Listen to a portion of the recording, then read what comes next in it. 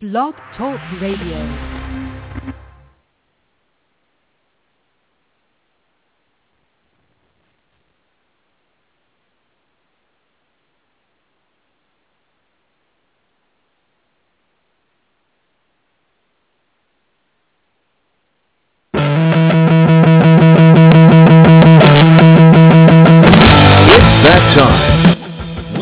The people. This is Eric from Moana. This is Priscilla Lima.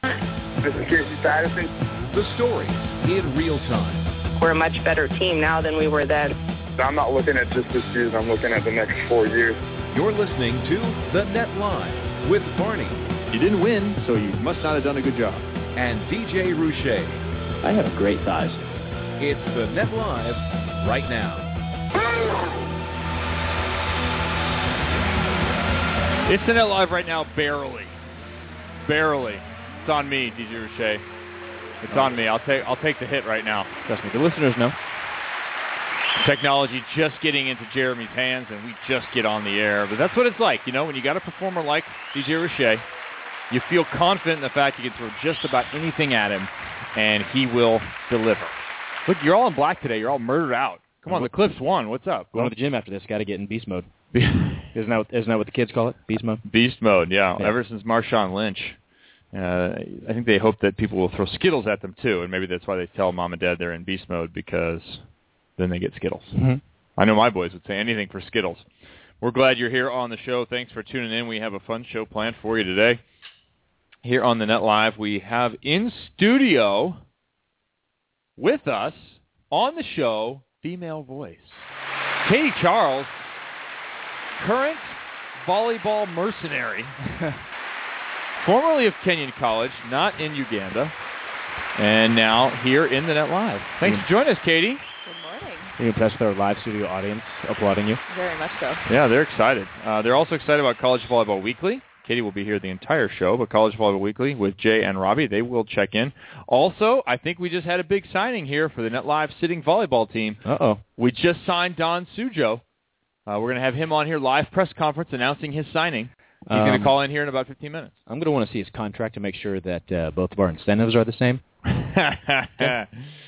Jeremy, your contract is signed. That blood has dried on that contract there. So you know. Remember the old John Lovitz on SNL? No. He was in the People's Court. They did a People's Court thing, and he was Mephistopheles, the devil. And he was defending himself in People's Court because a guy was suing to get out of his contract that had been signed in blood. Nice. Phil Hartman as the judge, as Wapner. See, younger kids won't get this, though. They won't understand. I was never a Saturday Night Live person, so don't feel bad. It's just like the reference that I dropped this week in relation to Brad Keller yesterday. We had Brad Keller again. It was USC, UCLA. And when it came time to tell a story about Brad, I said, actually, you're looking at Brad Keller, assistant coach for UCLA. They're in the wheelchair. And there was some uncertainty as to whether Brad Keller would be with the Bruins this year. He had a very lucrative offer to be a first mate on a shrimping boat down in Louisiana. But he decided against that, decided to stay with UCLA volleyball. He was going to become Bubba? No, he was Lieutenant Dan. Oh, he was Lieutenant Dan. Lieutenant Dan! Nice. So, not as good as maybe doing a freestyle motocross backflip. Oh, that's a drink. Or a double backflip in his floor routine from his amateur gymnastic days. Or breaking both ankles because he was landing point break style, having jumped out of a plane with no parachute. Yep, that's my favorite story. Yeah. All those relating to Brad Keller, none of it true. Not a single one. Sad, pathetic, lame, jumping rope, broke both feet. Oh, the jumping rope story is true. I thought that's true. I thought that was the joke. I thought that was a joke, too. No, that's 100% true. I think Kevin's really just helping him out, giving him something he can tell people now. Yeah, no Better doubt. Story. He said the docs don't believe him. He was literally jumping rope. Doing double unders. Okay. Landed right before Christmas. Yeah. He's doing like a CrossFit type circuit. Double under, double under, double under, double under, double under. Land. Oh! Both feet did on the same landing. Did he jump off of something like like a tall building? Yeah. Okay. Was there distance from was he on on a block? That was story number one. He jumped out of the third floor of a burning building with a litter of kittens in one arm and a baby in the other. Yeah, obviously. That's where I'm going with my story. Yeah. No, he was just jumping rope on the ground. Both feet busted. 7 screws and a plate in one foot and a broken whatever section of his foot on the other side. right before the toes. Nasty looking fractures. He's got pictures up on Facebook. They're not nice. They're right up there with my my collarbone that we posted years ago. And Reed's broken face. Reed's broken face. That's right. Phantom of the outside hitter. Yeah. Yeah. Oral bone like shifted in his face. It was good times.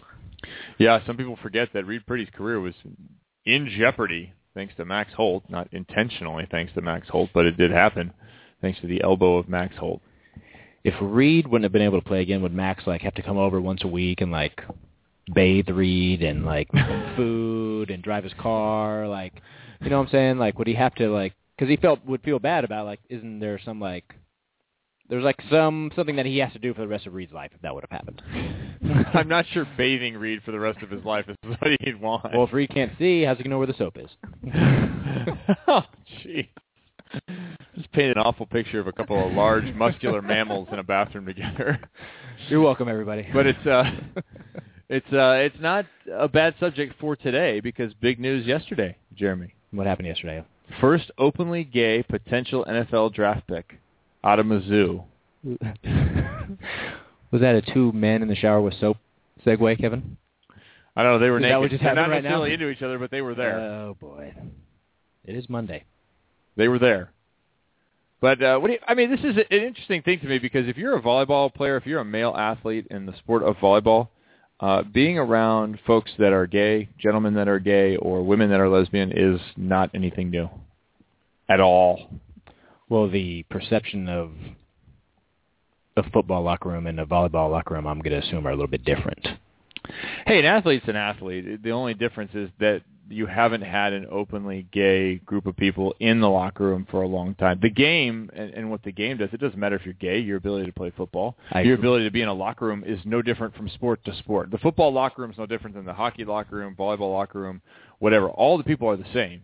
And one of the ways you discover this is Mike Lambert and myself had the opportunity to go out and hang out with the Utah Jazz years ago.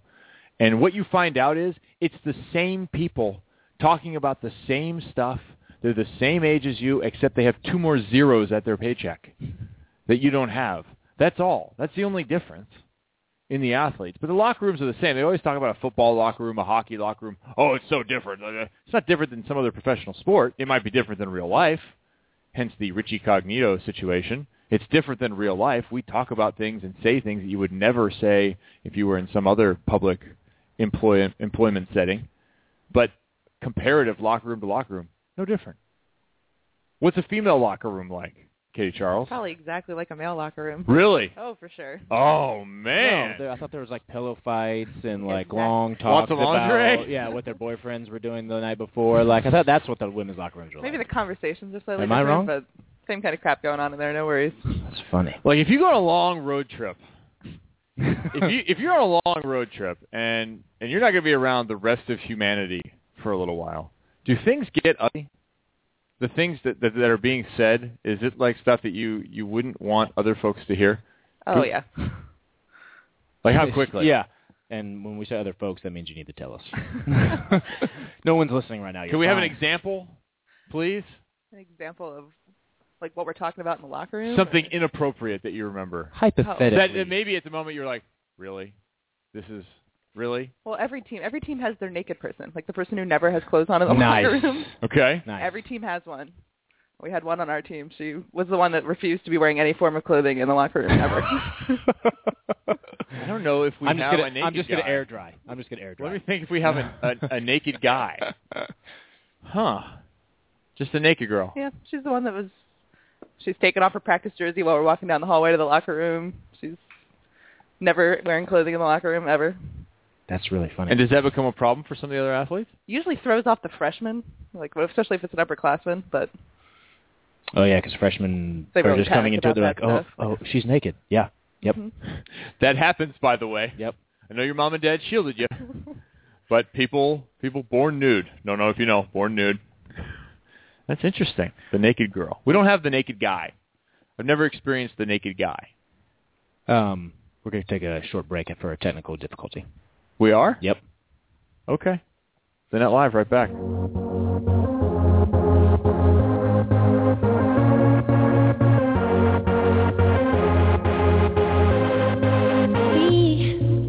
We're not have to worry about nothing. 'Cause we got the fire, and we burning one hell of a something. They're gonna see us from outer space, light it up, like we're the size of the human race. When the lights turning down, they don't know what they heard. Let the march play it loud, giving love to the world. We'll be raising our hands, shining up to the sky. 'Cause we got the fire, yeah, we got the fire, and we're gonna let it burn. We're gonna let it burn. Gonna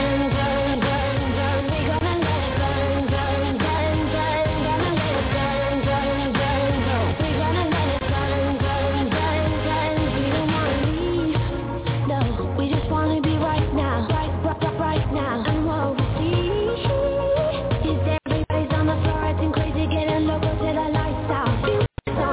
I'm waking up, we start the fire, and we start it up, and we're sober now. We got the love, there's no sleeping now, no sleeping now. When the lights turn down, they don't know what they heard. Let the march play it loud, giving love to the world. We'll be raising our hands, shining up to the sky. 'Cause we got the fire, yeah, we got the fire, and we're gonna let it burn. We're gonna let it burn. Gonna let it burn. We're gonna let it burn. When the lights turn down, they don't know what they heard. Let the march play it loud, giving love to the world.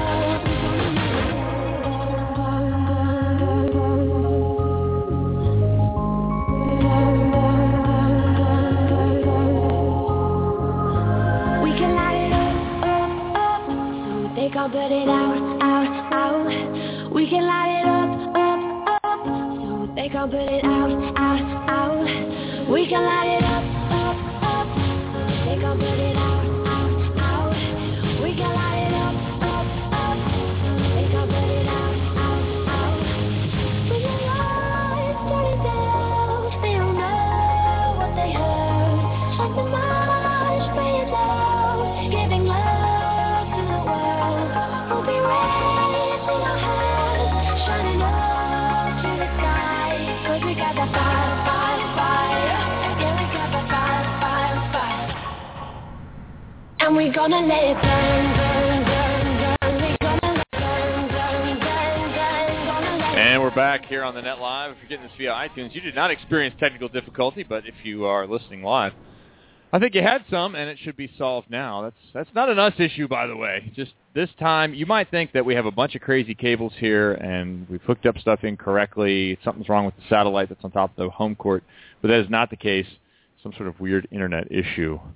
So anyway, back here on the Net Live, Kevin Barnett along with Jeremy Richey, as usual, holding down the home court, and today with Katie Charles in studio. Katie, you're following Tom Fuhrer from last week, who gave us a lot of good info on TV, so you're going to need to provide a lot of good information on something. And I don't know if it's East Africa or the middle of the United States. I'm not sure which. Oh, boy. Well, I'm out of the middle of America, so I'm happy about that. How was your jaunt to middle America? After several feet of snow and negative 20-degree weather the week before I left, I wasn't feeling so bad about moving out here. Yeah, that was kind of a like, at first I was worried if moving to California was the right decision, and then after all the snow and negative degrees, I made the right choice. My wife says it's enough talking about the weather here on the show. She said after we get through the 15-minute weather report, then she's we over move on to the program. That's funny. Kind of like rubbing it into people, though.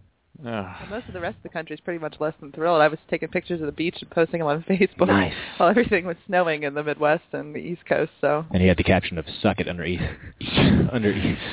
each picture. Getting a lot of hate mail already. Yeah, fine. probably didn't go over very well. Speaking of "suck it," I've got a little item here up on the desk that I want you guys to see. This is my own Rose Bowl brick right here.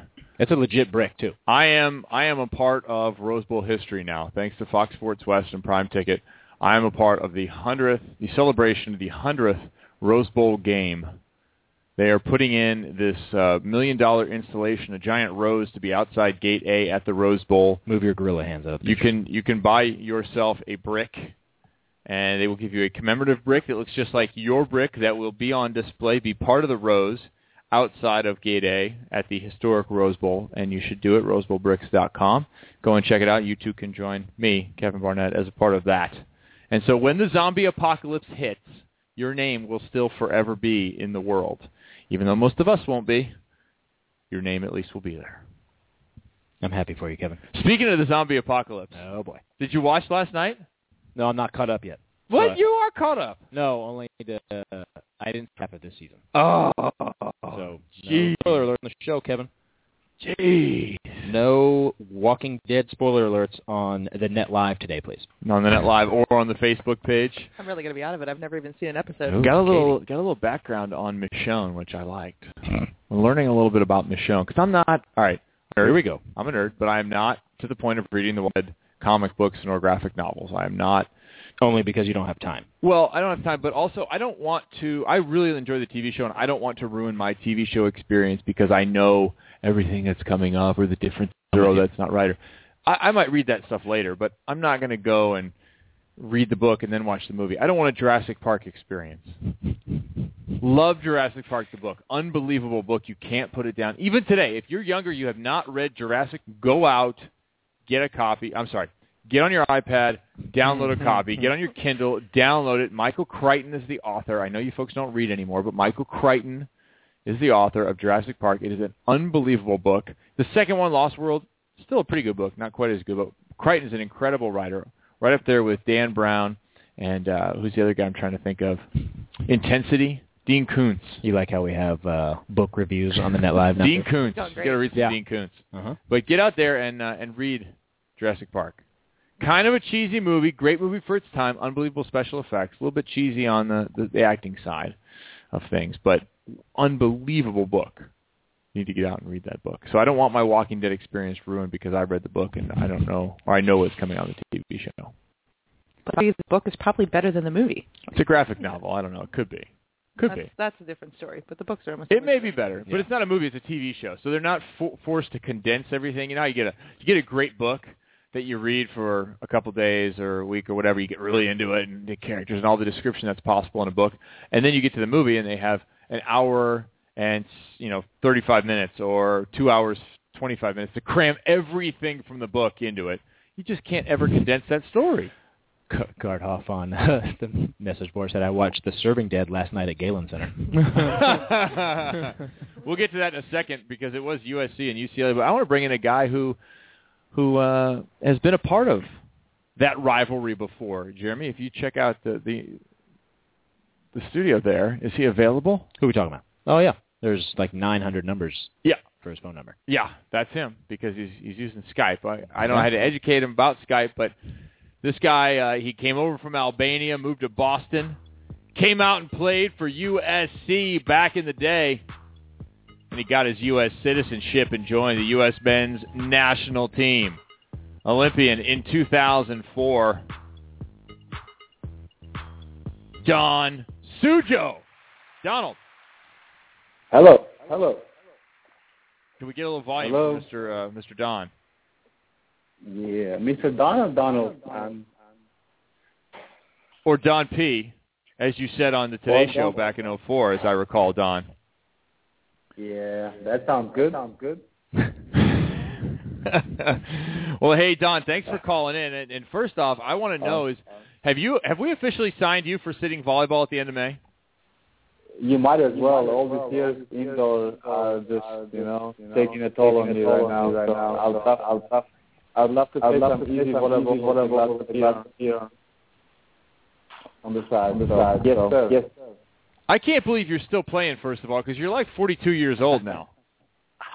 I'm younger than you, Barney. Okay, so maybe you're like 37, Don. Come on now. Yeah, still playing, man. It's a passion, It's the love for the sport. It's the travel. It's, all of the above, like that keeps us going, So it's been a long time, but it's still fun, I love competing. And, being in Italy, it helps me a lot to, be motivated and play at my best. So, in a way, I'm blessed, Barney, just continue to, play hard, train hard, and maybe be a little bit smarter in terms of, playing harder, So saving the knees. Yeah, saving the knees is a very good idea. How about the Achilles? That was the injury you suffered a couple of years ago. How are you feeling with that? Are you fully recovered, and does that ever bother you? Oh, I fully recovered. We did a great job at the USA team with AB and the doctors and the trainers and team. So I got after it, with the therapy, and since then I never had a problem. Just that over the years, like the cartilage in the knees start hurting a bit, like everybody else. I'm sure you can relate to that. But, so far so good, So far so good. And thank you for having me tonight in the show, by the way. Yeah, tonight because you are over there playing in Italy right now, and you are playing in the regular Italian championship. Give us an update on your season and how it's going. The season started really well. We've been playing a ton of matches, playing for Trentino Volley, and we played the Super Cup, Italian Super Cup, which are the two best teams from the previous year. We won that, which was a big achievement, and then we went to the World Club Championships in Brazil. We got third. Unfortunately, we lost to the Russians in the semifinals. So that was a tough one. But then during the season, we are third in the championship right now. We just qualified for the Italian Cup Final Four. We beat Modena at home. But unfortunately, just last week we lost our two opposites. Our big guy, Sokolov, he pulled his calf muscle. He's out for 1 month. And our second opposite, the Hungarian Hammer, he ruptured his Achilles yesterday in the match. So right now we have a very big problem. We don't have opposite. Well, so I guess you can give him some advice. I guess you can give him some advice on how to rehab that injury. That is a horrible injury, an ugly one, certainly for a hitter to come back from. That is but he's a young kid, He's only 24, so I'm sure he's going to be okay, But you got to stay after it, You can't take a day off when you have an Achilles surgery or recovery, So it's a tough one. It's a tough road, But we lost him for the season, so now we got to find a way how to play, We're different guys, and the whole team chemistry changed, So yeah, and this Thursday we have the Champions League. Quarterfinal match against Belgrade. We are one match away from going to Final Four. But without our two opposites, I don't know where we're going to go, Maybe we might play 6-2. What do you think, Barney, I can hit, I have a strong shoulder, fresh. Inside of every setter is a frustrated hitter. This is true. Just like inside of every Italian volleyball athlete, there is a frustrated soccer player. It could have been soccer. Definitely, you got that right. You remember from playing here, right? Oh yeah. Oh yeah. Well, tell me about living over there for so long and being a part of Italian culture. How's your Italian? You have to be completely fluent by this point, but where are you going to settle down when you're done? You coming back to the States, or any thought of maybe settling in Italy? No, I live in LA. I live in Huntington Beach. That's where my house is, and that's where I'm going to come back. I love that place. I love Italy as well, This is the greatest place for me as a person, as a volleyball player, to play volleyball and to live and to raise a family. It has everything, competition, nice gyms, great trainings, they're very tactical and technical. So, it beats the Russian league, even though the Russian league has so much more money, but, it's here, like, you become a complete player, and it's fun to play every Sunday, difficult games, and the gyms are full. The gyms are warm, and, the Italian lifestyle is awesome, great food, great wine. So in a way, I've been very lucky to be here for some time, and my family really loves it. We are very comfortable. We all speak fluently Italian. It also helps that I'm from Europe, from Albania, so I have a lot of family and friends nearby that I can go and visit. Europe is nice in a way that every travel is so short. You can hop in a train or a bus or a plane, like in 40 minutes with $50, you can go to different countries. Where in the States, my family lives in Boston. To go there, it takes 5.5 hours and probably like $1,000. So it's a completely different lifestyle. I love them both, I love the States, that's where I want to be, but I would not mind living both in Italy and in America. That depends, what kind of work or what kind of, what's going to happen after my career is done, For for right now, I don't know. I mean, the only thing I know is that I live in Huntington Beach, and that's my headquarters for now.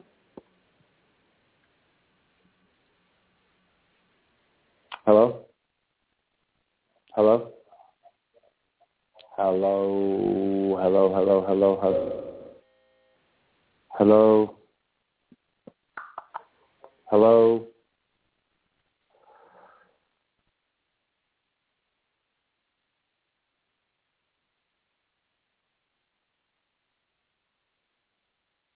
We could be witnessing the culmination of someone's 4 years of hard work or huge disappointment at that moment, but that does not tarnish what they did for the previous 4 years. I think some of it has to do with the fact that we're 24-hour news cycles now, and they have to fill time. Like when they followed Peyton Manning, O.J. Simpson style. God, he was like leaving Indianapolis like in the dead of night. That was ESPN jumping the shark.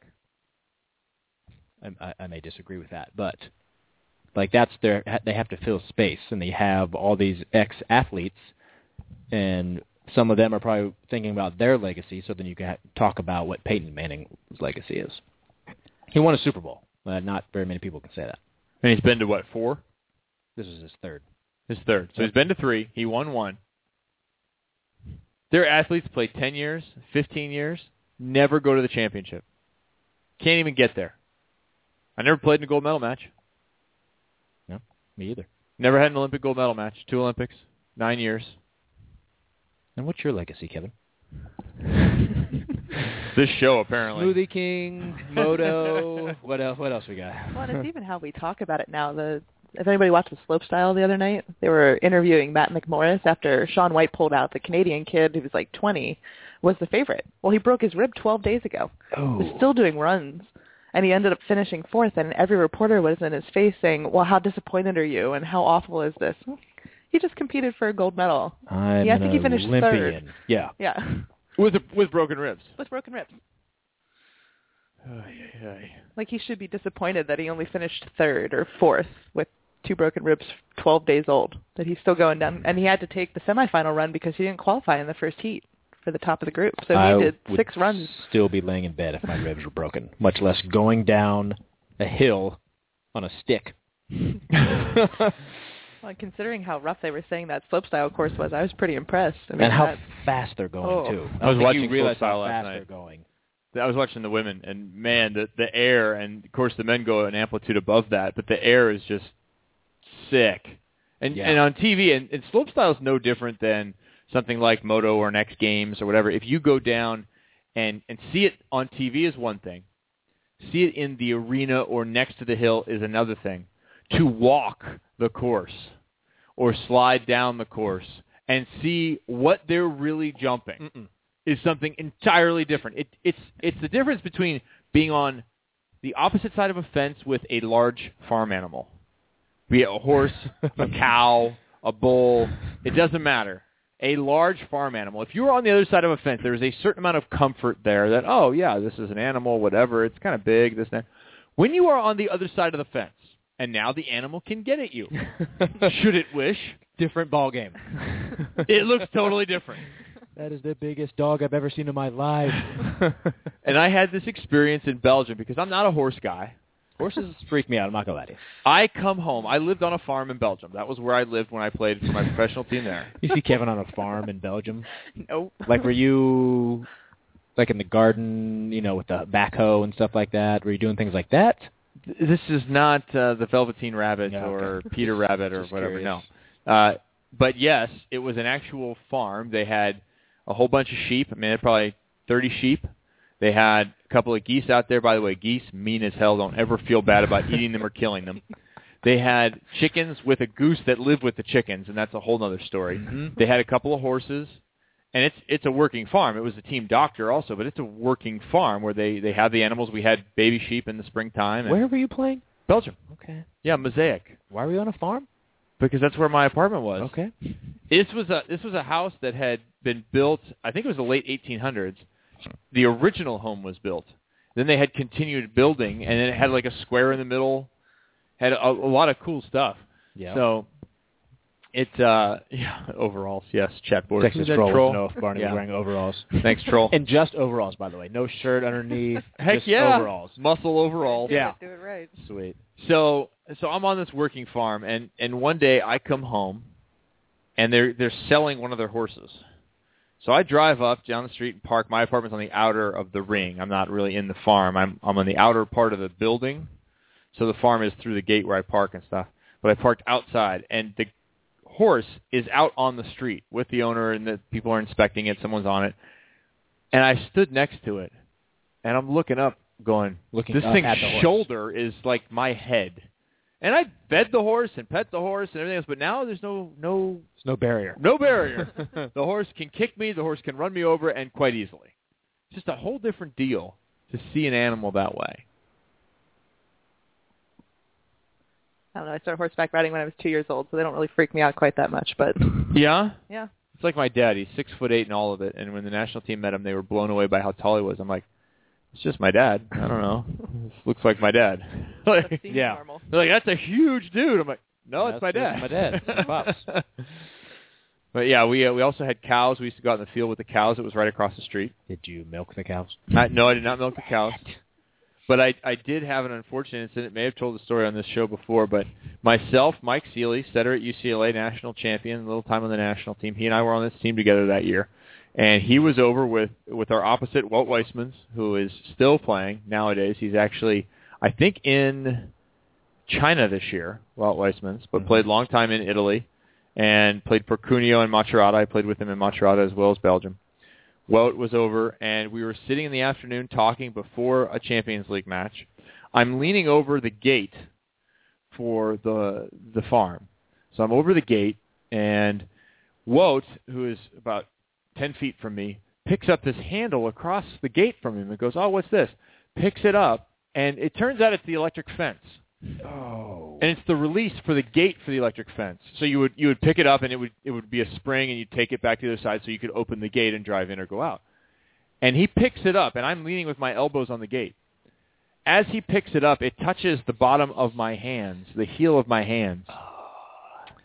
Their Great Dane, the team doctor, owners of the property, their Great Dane is leaning against me. Mike Seeley is petting the Great Dane on the head. So Walt picks the thing up, hits my hands with it.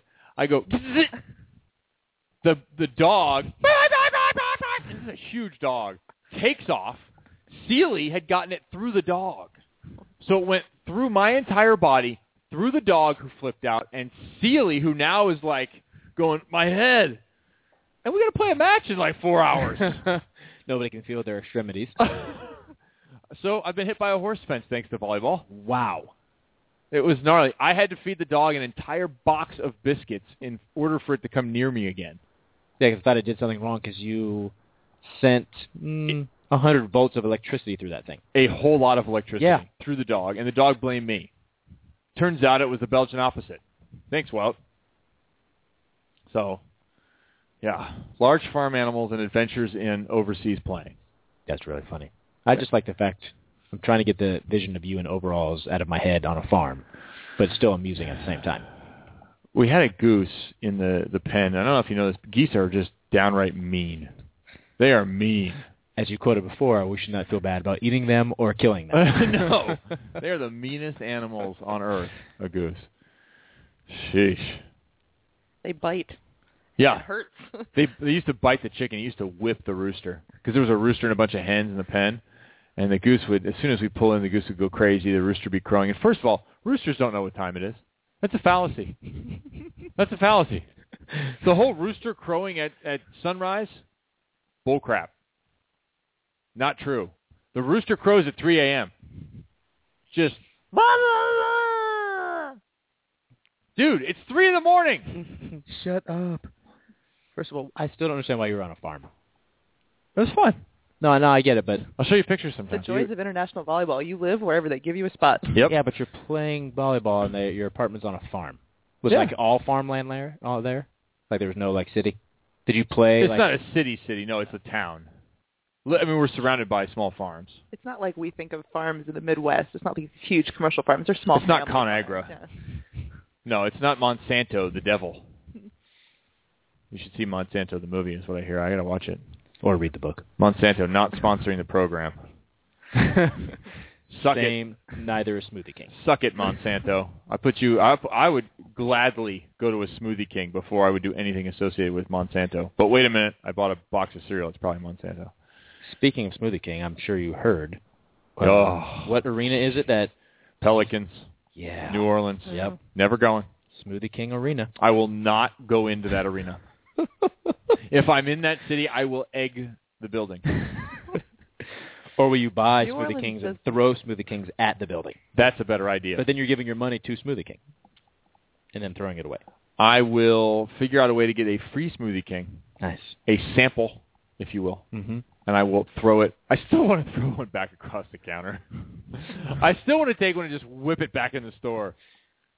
And give every employee in there $100. Be like, I apologize in advance, but you're going to make me a smoothie. I'm just going to whip it right back at you. I want to stand outside. This is not good for you. This is not health food. And this is what I think about it. And then just coming in hot over the counter. Extra large, 64 ounces of sticky, gooey, sugary nonsense. Ugh. Smoothie King. First of all, they're called the Pelicans. I know. And now they're the Smoothie King Arena or whatever it is they're going to call Can't it. we cut New Orleans a break? I mean... No. Not when you name your team the Pelicans. Well, you were fine. I'm fine with Pelicans. They should get Jazz back is what they should get. But Yeah. Seems more appropriate. Yeah, there. but you know, Utah. You going to give Dodgers back to Brooklyn, too? New Orleans, they have their real name. The Dodgers is a real name from Brooklyn, not from L.A. Makes no sense in L.A. As much sense as New Orleans. You know or, why they were called the Dodgers? Utah Jazz makes. There's no jazz going on. There's no soul there. I think I missed this. Why weren't they the Hornets? The New Orleans Hornets? Yes. And Well, then it was they, Charlotte. And they went to Charlotte. Oh, right. No, they were Charlotte. Yeah, there It was the Charlotte Hornets Yeah. that moved to New Orleans. Correct. New Orleans used to have the Jazz, but the Jazz moved to Utah years ago. Then you had to get the Charlotte Bobcats, an expansion franchise, to replace the formerly Charlotte Hornets. Well, it's also like the Lakers. Right, Minnesota. Yeah. There's no lakes here. No. It's like naming your subdivision that you're developing Wolf Hills. First of all, it's flat. Secondly, there's no wolves. First of all, it's flat. You have no hills anywhere. Oak Trail. Like, there's no oaks here. And there's no trails. There's streets and sidewalks and protected left turns. It's Orange County. Also known as the Orange Curtain. Don't go behind the orange curtain. It's stupid. And don't listen to the show. I don't even know where we're going here. We're going to... Who cares? Oh, my God. Read the Peyton Manning article, will you? Because, honestly, that's something about sports that matters. You got to remember about sports and about life. It's not just about the championships, for crying out loud. It's about going and doing the best you can, and it's about giving everything you have every day. And whether you're the guy who sits the bench on your junior team right now, if you're a kid sitting on the bench and you're not playing, but you're busting your butt in practice, you're doing the right thing. Or if you're the guy going to the Olympics or going to the Super Bowl and not winning, it doesn't matter. And I've been on both sides of the go to the Olympics equation. Go to the Olympics and suck. Done it. Go to the Olympics and be awesome. Done it. Second one was a lot more fun. Believe me. But the first time was awful and ruined it for a long time because of that mentality, I think. There's no perspective. And maybe that's good on the one hand for competition, but there's no perspective of, you went to the freaking Olympics. I hated my Olympic experience until I went to my second Olympics. You didn't win, so you must not have done a good job. I don't even know who said that. I knew that was coming. I was fortunate. I was working an event on Saturday, and they had a guest speaker, and I can't remember her last name, but it was Diana. She was the one that swam from Cuba to Key West at the age of 60-something. I can't think of her last name off the top of my head right now. But she... Diana Nyad. Yes. She was talking about... Did not look that up. Yeah, nicely done by you. There's Matt Gardhoff. We'll get to that in a second. So she's talking about when she was trying to make the Olympics when she was younger. And her coach, before she goes, she's at the trials, and her coach is like, what are you thinking about right now? And she's like, oh, that I need to do this, do that, blah, blah, blah. And her coach is like, no, I want you to think about your fingernail. She's like, look at your fingernail. How long does it take you to swim that distance? And she's like, 1/100th of a second. And her coach is like, I want you to only focus on that and give this race. Don't look where any of the other swimmers are. Don't worry about your time. I want you to swim the best race you've ever swam in your life. And when you get to the end of the pool, when you're done, you look up and you put your arms in there and you just yell out loud, I gave it all I could give it. She jumps in the pool, does all that, gets to the end, closes her eyes, yells as loud as she can, I did the best I could. Came in 6th, didn't make the Olympics. But didn't care because she knew she gave it her all.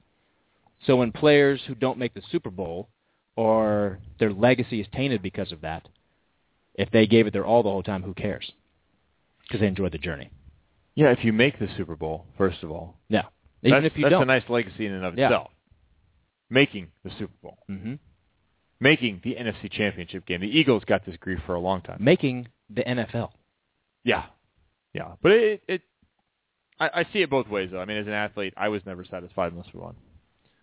And you have to have that in you. I mean, you have to keep driving for that, because if you don't care, that's different. But later in life, and I've said this before on this program, and it's worth remembering, for a lot of people, for a lot of athletes, because athletics is so consuming, when that takes a backseat to something else, be it a death in the family, an illness in the family, having children, having other responsibilities, when that takes a backseat to something else, when your profession and your focus has to move back, that many times is good. And it's counterintuitive.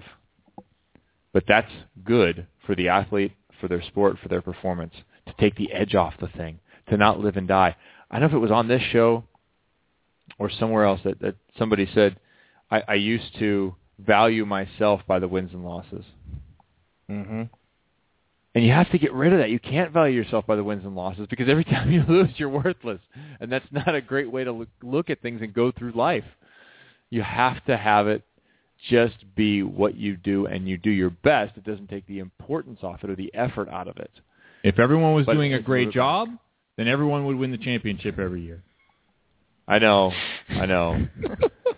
It's just absolutely a matter of perspective. Like, some people just get so used to winning. Like, the program I played for in college, we made the Final Four 3 out of my 4 years. Where'd you play? Juniata College in Pennsylvania. And so you expect it. We expected it, and we had made the Final Four almost my junior year. We were 38-0, playing for the NCAA quarterfinal, lose in 5 at NYU. Ugh.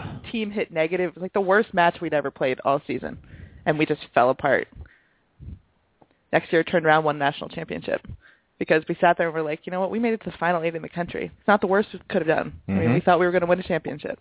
The next year, we lost like 3 or 4 matches in the middle of the season. Like, weren't doing great. Turned around and you made a run at the championship. And, you know, you get so used to it. You get used to winning. Everybody expects it out of you. So when you finish less than first or second place, especially programs that have that history, or athletes that play in programs that have that history, if you don't, you know, make it to the finals, people are like, oh, well, you had a terrible season. Like, well. Some people on this show.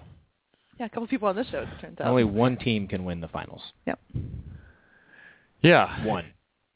That's it. Everybody else, you can have a good season and not win, contrary to what was said there. Boy, now as a coach, it makes this, when I'm working with a program that wasn't very good, holy cow. Yeah, what do you tell? Exactly how You need some little victories, huh? And what do you tell your athletes? Because you know, like, okay, we're not, you know going in, we're not that good. Yeah. I mean, so what play. Well, so what do you tell them?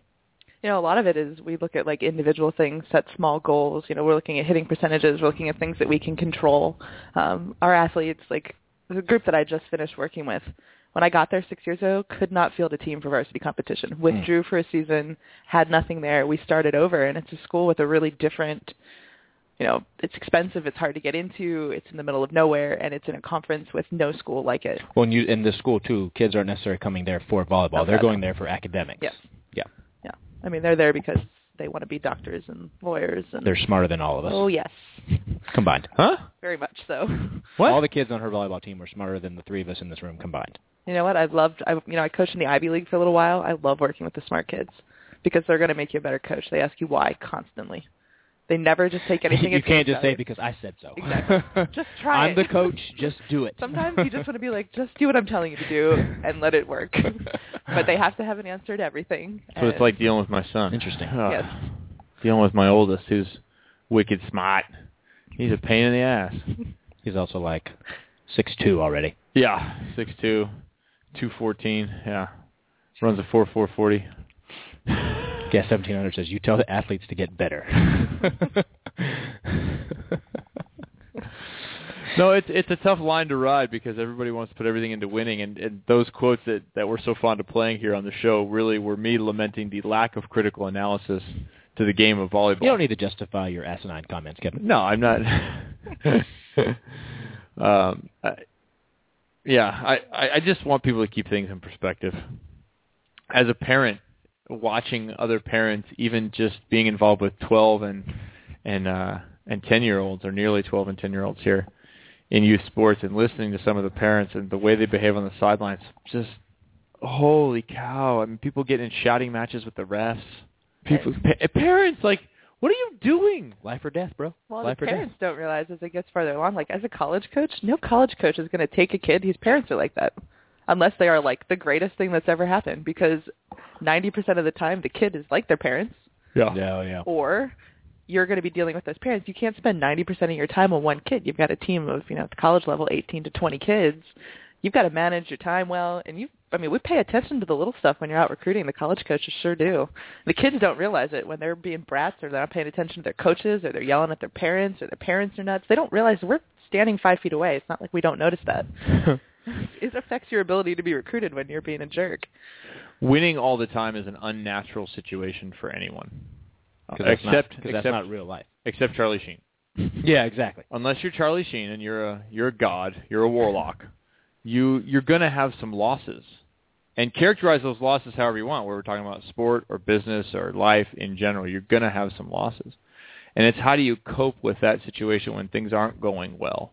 And I remember me as a young man on the volleyball court, I did not cope with things not going well effectively for myself and my teammates.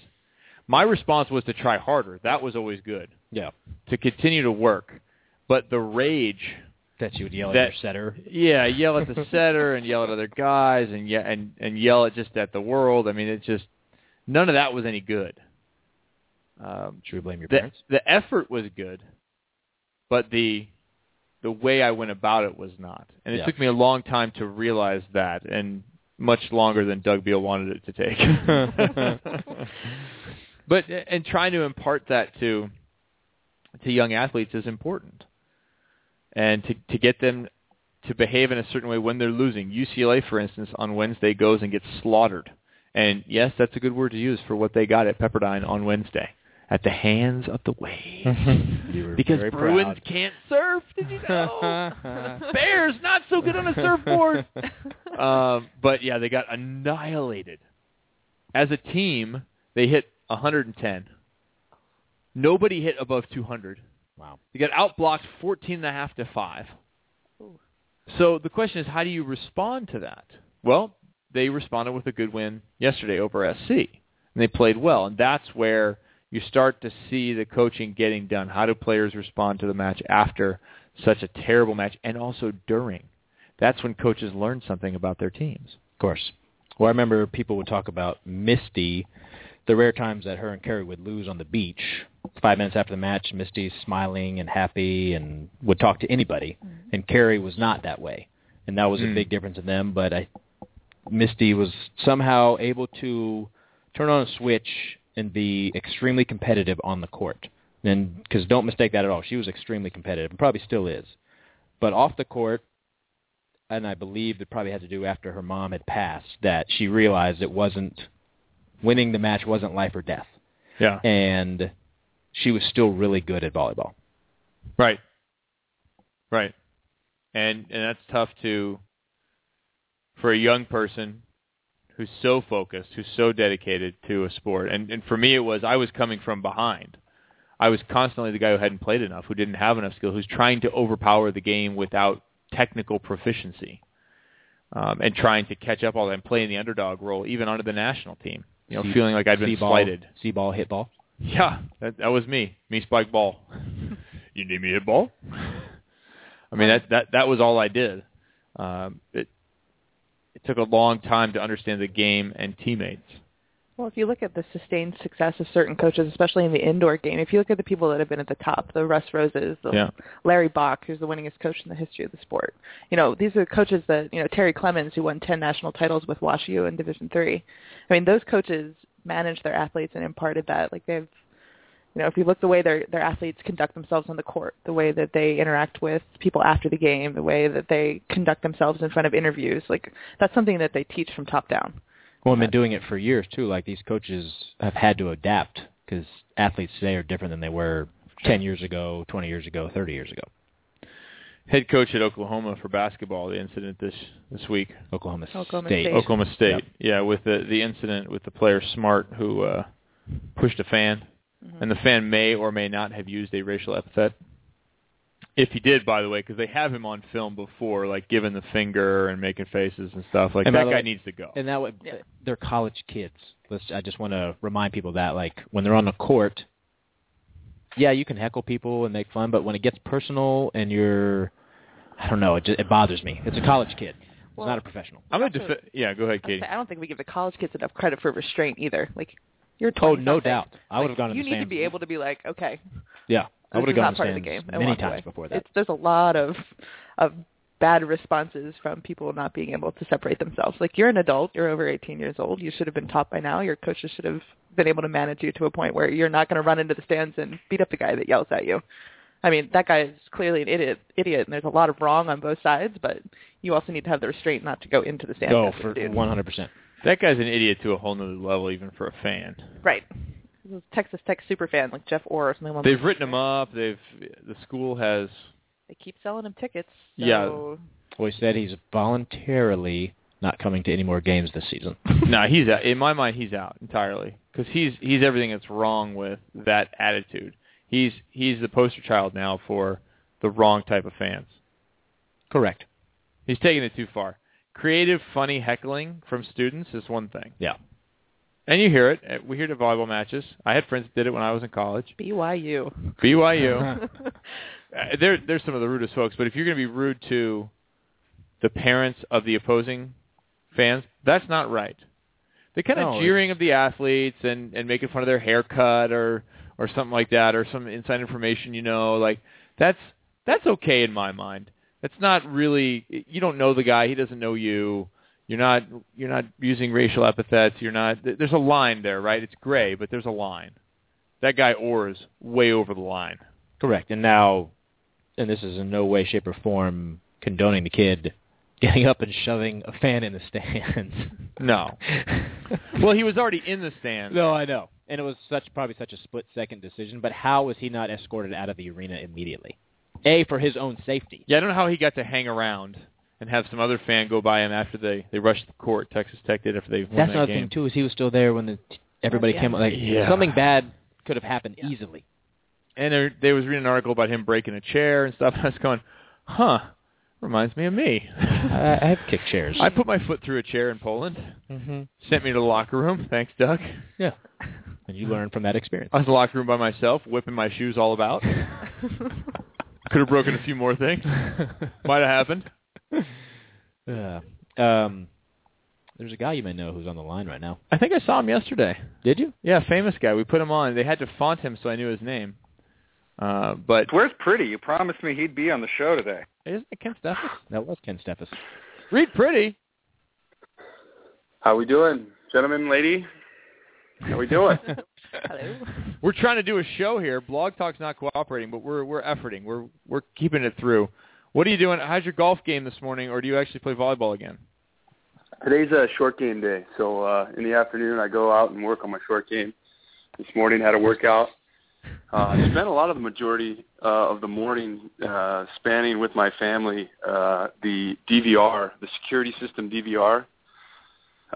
We seem to have our little 4 by 25 foot strip of grass has it's the neighborhood toilet, and I don't know. There's been an increased incident of some dog poop left by their owners, and that on numerous occasions has been very bad for our family. If it's dark, somebody steps in it and then they walk into the house. In fact, one time Jordan Larson was staying with us, and she had managed to do that and sort of track it all upstairs to where we almost replaced the entire second level carpet. So yeah, there was another big one today. It was from a big dog, and we've got several screenshots. It's pretty great. I'll take a photo after we talk and post it. It's pretty funny. We've got dogs and their owners at like 6 a.m. So we're going to post a nice sign, and we're going to start posting photos of, do you know this person, reward offered for, we're going after them. So yeah, if they're going to poop there, at least pick it up.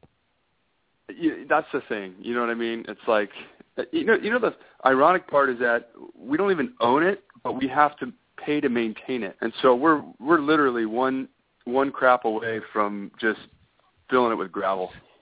So that was my morning. Oh, and by the way, I'm serious. I can't wait for Reed to send us a photo of poop. Thanks, Reed. Looking forward to it. Yeah, it was good to see you last night, Kevin. That was quite a match. You know, a different perspective for me. Obviously, sitting in the stands, getting to see some volleyball, which was awesome. And I didn't know where to go. I didn't know there was other opportunities to find out what's going on in the game. But between games 2 and 3, I had to use the facilities. And in there, I swear, I mean, guys were breaking it down like crazy. The Hav was in there. You had about 10 other guys talking about what went wrong and what SC needs to do. So I'm going to take that into my playing career. Whenever things get really bad, I'm just going to cruise into the bathroom and hear what the fans have to say. With 10 of your closest friends? Hey, guys, let's go take a group poop and get this ironed out. It was really funny. The Hav's classic anyway, though. The Hav, yeah, the Hav. Nice. We're going to have the Hav in here one of these days. I've got his number. He won't remember that I talked to him twice about coming on the show, but he will probably still come on the show and sit in here and be hilarious. We've had him on the program once a while back. Jeremy, you and I courtside at SC. I think we sat down with the Hav for a little while. I think you did. I wasn't able to be in that match. I think you recorded a couple of years ago, maybe. Geeter, with Geeter, perhaps. I don't remember. But Geeter. Now that would be something. I mean, Reed calling is remarkable. Geeter calling in would be otherworldly almost. Reed, so you had an opportunity to check in with John Speraw yesterday, an opportunity to see your former and future teammate, Micah Christensen. What else struck you about the match there, USC-UCLA yesterday before we get to College Volleyball Weekly? I think the biggest thing that was noticeable was the serving difference. UCLA, in typical John Speraw fashion, every guy was a point-scoring threat, and you could see that was just really wore on SC over time, and it almost affected their own serving. It seemed like they needed to press from the service line, and maybe just weren't in. I don't see those teams enough to know if that was just a hot night for UCLA and not for SC, but the serving difference just really set it apart. Yeah, it's basically how it goes. Best serving team in the MPSF is UCLA, and they were showing it last night, bringing heat from all around. Jackson Bannell. Also, I like the jump serving finally from the big man, Robert Page. He was going jump float. Now he's going jump spin. That was effective. Also, their setter, Michael Beals, who I have a tendency maybe to call Mitchell Beal. Doug Beal's son, who plays at Ohio State University, but Michael Beals doing a good job stepping in at setter after a few matches for the injured Steve Odell. And then, of course, Gonzalo Quiroga, who, Reed, you will see on the national team, no doubt. He reminds me of you. When you watch Gonzalo play, do you see yourself at all? I didn't make that connection, but he definitely impressed me. He looked fit. He looked, there's some guys out there that are still growing into their bodies. He seemed to be fairly developed, good ball control. Wait a second. Did I just hear that? I just compared. Let it go. Compared him to you, and you thought, yeah, he looks fit. He looks awesome. I'm sure his short game is awesome. He's probably a good golfer. Yeah. He may or may not have a poo problem with the grass out in front of his fraternity. Yeah, no. The way I started that was that you made that analysis. I did not see that connection or make that connection, but I did notice him as a player and thought he was very impressive. And he certainly just displayed a lot of body control, which you don't necessarily get at the college level. You know, guys just still growing into their bodies. And so, you know, I also thought Tanner Jensen stood out to me. He reminded me sort of how he carried himself as like a Brooke Billings meets Tony Cirelli. You know, both guys that have played at SC, and he can certainly. I'm curious to see. I haven't seen where he fits into the pipeline of USA Volleyball on junior teams, et cetera. But you know, now that I get a chance to finally get exposed to these guys at younger ages, it'll be fun to see who's sort of in the gym and make those connections. Yeah, nearly a fight between Trent Kirsten and Tanner Jansen at one point, because Jansen reminded me of another Trojan. We're getting a lot of Trojan mentions in here today, by the way. Brooke Billings, that's 3 mentions for Brooke Billings, maybe 4. Mm-hmm. We had Don Sujo calling in earlier till we lost him, and now we're talking about more Trojans. But Gabe Gardner, perhaps the single most dangerous outside hitter I ever played against in my international career, because he would come under the net 70% of the time. And that's what Tanner Jansen was doing last night. He was coming under the net on several plays, and then he went completely under the net, and Kirsten gave him a little elbow to the back. Nice. Well, he and things got heated. Quiroga on the way under. That was what started it, and then he Kirsten got stuffed by came Quiroga. Yeah, and then had some contact. Double red cards in a volleyball match. Really? Yep, double red cards issued, no ejections, but red cards. And I would we be went a little from 8-8 to 9-9. Somebody kept coming underneath, because if you hurt me, I'm going to be very upset. If I hurt myself, that's my fault. But if you hurt me, I'm going to be really upset. Yeah, I used to get real angry with the Goose. People were not happy with the Goose. And opponents of ours were not happy with the Goose at all. Ever. When it came to that stuff. Yeah, not at all. He actually took me out 2 weeks before my first Olympic Games. Thankfully, we had a great medical staff. But yeah, I know how that goes. You know, it's one of those things that's weird. You know, you have this, you're going all out, jumping as high as you can, trying to hit as hard as you can, yet there's this barrier. And I think that's what makes volleyball so special, is it's sort of this dynamic under restraint skill. And when you get those guys that don't turn the brakes on or don't respect that barrier, then there should be issues. You know what I mean? And you shouldn't. It's one of those things where it's like the guy who retaliates is the guy that you notice. So, you know, I didn't see that incident last night. I was probably already on the 5, but you know, I don't know. If a guy comes under, especially like I did see him early on, and you know, Murillo will do that sometimes. There's certain guys that'll just hammer a ball, and it's not good enough. They'll come under the net and sort of give like a little half-second pause stare. Yeah. Under those opportunities, I feel like that should be a free shot. You know what I mean? It's kind of like you should be allowed to punch the guy. him in the face? Yeah. Well, just a little body check. I think that's fair game. You know what I mean? Like. Yeah, you come under the net. I thought Trent Kirsten could give it to him. It's like the goalie in hockey. You get in my little circle, I'm allowed to beat you. If Murillo, exactly. Comes under on me, I will put him in a headlock. Yeah. I will put Murillo in a headlock. No problem. What if you did? If the guy comes under, you literally just grab the dude and you're giving him like a noogie and stuff like that underneath. It wouldn't be a noogie. Rabbit punches to the grill. Nice. The NHL goalie thing, that you know, it's like sacred space. That's a great analogy, and it doesn't even have to be the guy that gets, you know, checked under the net from the attacker. It could be another player just, you know, saying, hey, this isn't your space. The water boy should have a stick in his hand, and as soon as somebody comes to our net, he can throw it to you. You can just start billy clubbing that dude, just get 3 good licks in, and then back to the match. All right, thanks for calling in. We appreciate hearing from you, as always. Good to see you yesterday. We've got to take a quick break. We're going to be back with College Volleyball Weekly here on the Net Live, and we'll have more discussions about violence in volleyball, I'm sure. It's a weird show. Man, thanks, Blog Talk. That was a weird bye. Bye, Reed. Alrighty then. He hates you. We let him talk. Grab your shotgun, cock it back, shoot the sun until the sky is black. Now I sure hope that the sun got rhythm, 'cause he gon' dance when that music hit him. Like bang, bang, bang, darkness falls, and in the nighttime I'm camouflaged. Now I don't know who you are, but girl, I wanna know if you can move like this. And I don't know if you're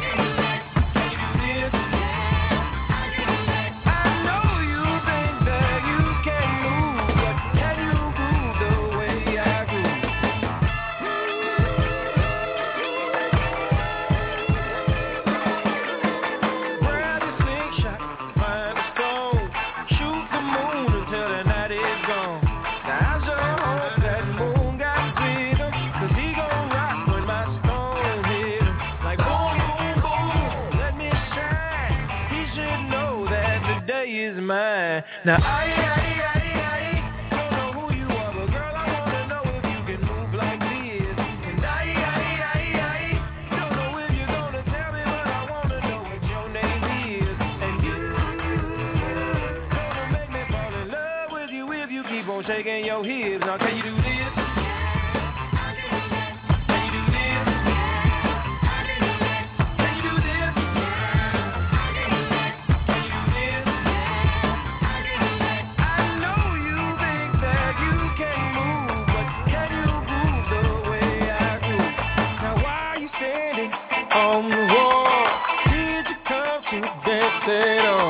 I'm watching you, girl, watching me.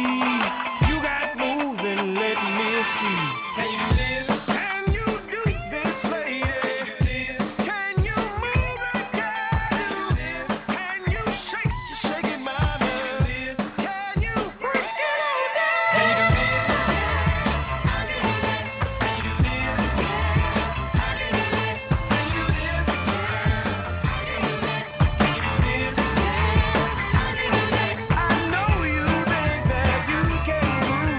Can you do Back to the Net Live here on Volleyball Magazine. I want to thank the ABCA and Volleyball Magazine for their continued support of this program, and look forward to the Facebook page. We post stuff on there, the Net Live/Facebook. Gardhoff on fire today with Facebook.com/NetLive, actually. Photoshop. Yeah, he's doing that, and Reed will be sending us apparently a picture of dog poop. I'm looking forward to that. Should be good. It's been a weird show, and we appreciate you hanging in there to this point. I think we were talking about it. When Blog Talk goes odd on us, things tend to go strangely here in the program. But we're going to get back to some solid volleyball coverage right now with our regular segment. And us being in association with an association. I think it's called the CVW. The College Volleyball Weekly each week is a recap of what was and a look forward to what will be in the world of collegiate volleyball. It's brought to you by the American Volleyball Coaches Association as they continue to track both women's and men's, although my men's report is one page still. Kind of disappointed in that. Men's programs, pick it up. We're going to welcome in our regular experts, Jay Hosick of Penn State and Rob on the mic, Rob Aspero from Irvine. Let's get right into it here. Good morning, gentlemen. Let's give you the top 10 just released, just sent to us by the AVCA. Loyola of Chicago is number 1. 11 first-place votes. UCLA coming off that smashing by Pepperdine back on Wednesday, and we will spend at least half the report talking about that. But Loyola does creep up to number 1. But I got to wonder, Jay Hosick, Loyola goes out and beats Lewis 3-1. That's exciting. But then they apparently beat someone named Mackenzie 3-0. I don't know if it was just one person, one girl on the other side of the court that they smashed or what. Well, first of all, it's not Mackenzie, it's McKendree, and it's a new Division II program out of the St. Louis area. And we've been talking about it before. The largest amount of growth right now on the men's side is at the D2 side. And so they're a new program that's up and coming, and they do have a female head coach. So you were kind of right on that one. But, they're one of those teams, just like the Conference Carolinas. Over time, they're going to get better. More and more kids are going to hear about these schools, and the more that they play the big-name places, the more kids are going to hear their names, and the more kids are going to try to go there. So, hey, they may have beaten them now, but you never know. In 5 to 6, 7 years, those teams will be beating some of the big Division I teams occasionally. Not all the time right now, but occasionally. In a decade, we might have them pick up a couple more sets. Is that what I just heard? Until then, it's going to be 3-0 quite a bit. Sheesh. Well, sure about that. And think about it like this. Cal Baptist, when they first started back in the mid-'90s or late '90s or early 2000s, whenever it was, when I coached at UC Santa Cruz, we beat Cal Baptist. And so that just shows you the direction and the level of support that helped that program get better and better over the years. And, they're struggling a little bit this year, I think, because they've lost a couple of their outside hitters. But they were beating your guys at Pepperdine and some other teams like Long Beach and other schools pretty handily when they were, at the top of their NAIA game. So, granted, there was a little bit more scholarship money offered at the time. But no-name schools can come up and they can beat the big boys just like the rest every once in a while. Speaking of UC Santa Cruz, they defeated Holy Names 3-0. They defeated Holy Names, and I think everyone on that other side of the court was named Jacob, Jesus, Paul. That was all the outside hitters were holy names, who now drops to 0-2. Yeah. All right, Robbie. The disciples lost out, huh? I went to Pepperdine. You'd think I'd know some more holy names, but I've forgotten them all. Zinger. Is this Joseph and Paul? Is that what you said? Jacob in there. I was going to go for a Zamora, but I wasn't sure. All right, let's get UC Irvine in on here. Robbie, I'd appreciate it, and I imagine fans of UC Irvine might appreciate it if Dave Niffen maybe was a little less philosophical about the setter position.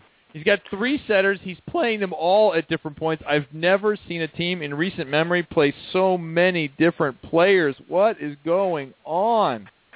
I know that the philosophy is more getting the experience that they need, but right now at this midpoint of the season, Irvine has seen everyone except for Long Beach State, and I think every team has seen a different lineup in one way or another. And looking at who played this weekend, it is Roberto Frazzoni, the Chilean beach player, who took the mantle of the setting duties. And it's not like he didn't do badly by any means in one set. That the team was hitting well over 465 against Stanford in the first set, and it just kind of tailed off from there. They're looking for consistency, and I think the players are looking to get in a rhythm, and there's not really a set. There's not too good of a connection at this point, obviously, because of the mix-up of the lineups. And I can see where Niffen wants to get that going for the team, so they all have the experience when they make the push at the end, assuming they make that push at the end. But, we're coming on do or die time here, because we're seeing this race tighten up already with a handful of teams still in the run for those 8 playoff spots for the conference tournament. Yeah, you're going to have to make the playoffs if you're going to make a run. And right now, if it ended today, I haven't looked at the current going into the weekend. UC Irvine was outside of playoff position. And Michael Saeta, Daniel Stork, and Roberto Frazzoni are the 3 setters we're talking about. There's been the only place that has had any consistency at all for UC Irvine is the middle with Kevorkian and Marion. They're a tremendous pair. But you guys really have some serious questions about the opposite spot, whether it's Tamir Hershko, the freshman, or Zach LaCavera, the junior, at that spot, and then the outside hitter. I mean, Connor Hughes has been good as of late. He started slow. But that other spot, Jeremy Dano is a huge question mark for me. Yeah, I think, they have such different tempos, each of the setters, where they run the offense. And I think trying to get that rhythm with whatever setters on the court has been challenging for Dano. I think he's more of a lob ball hitter. So, he's, when you come in with Saeta, he sets more of a flatter ball.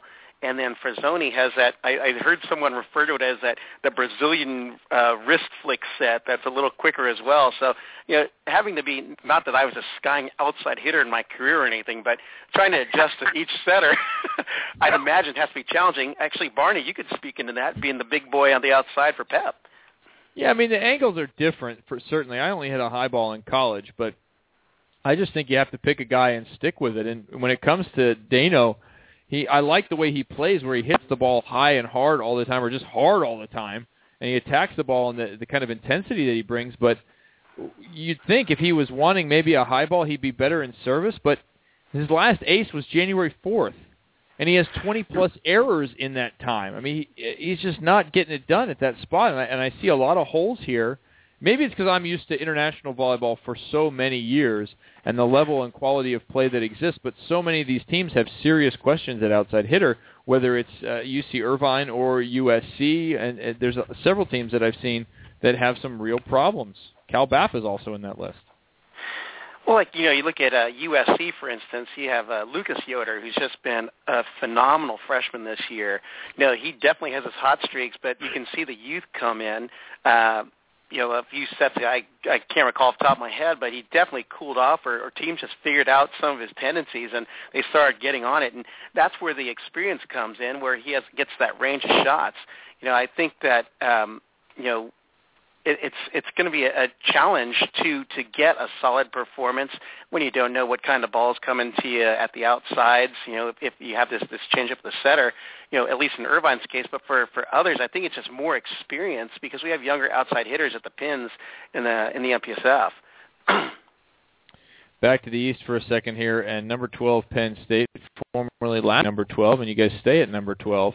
You guys defeated Ohio State, defeated Erskine, and also Pfeiffer University. Yeah, the Conference Carolinas, I think, so far is 0-for, and when they've come up in the other conferences. They may have won one or two, and I apologize to them if I missed them. But, again, as much as we, I don't want to say make fun because that's the wrong phrase, but as much as we kind of rag on them a little bit for having no-name schools, we got to remember, all schools started somewhere. And we have to be thankful to them for a large reason because they've expanded our tournament now to 6 teams. And if the MPSF, were to ever be happy about something, it's about getting them another chance to get another team into that Final Four spot. So, they are no-name schools right now. Somewhere down the line, though, they will do better. Erskine's kind of on the way up a little bit. Pfeiffer is my call right now for the championship team for that conference. They're actually not a bad team. They've got a couple of European kids, a couple of Pennsylvania kids. They've got some good arms, and they've got some decent passing and defense. Their libero, Kevin Eklund, is a pretty good kid from Pennsylvania.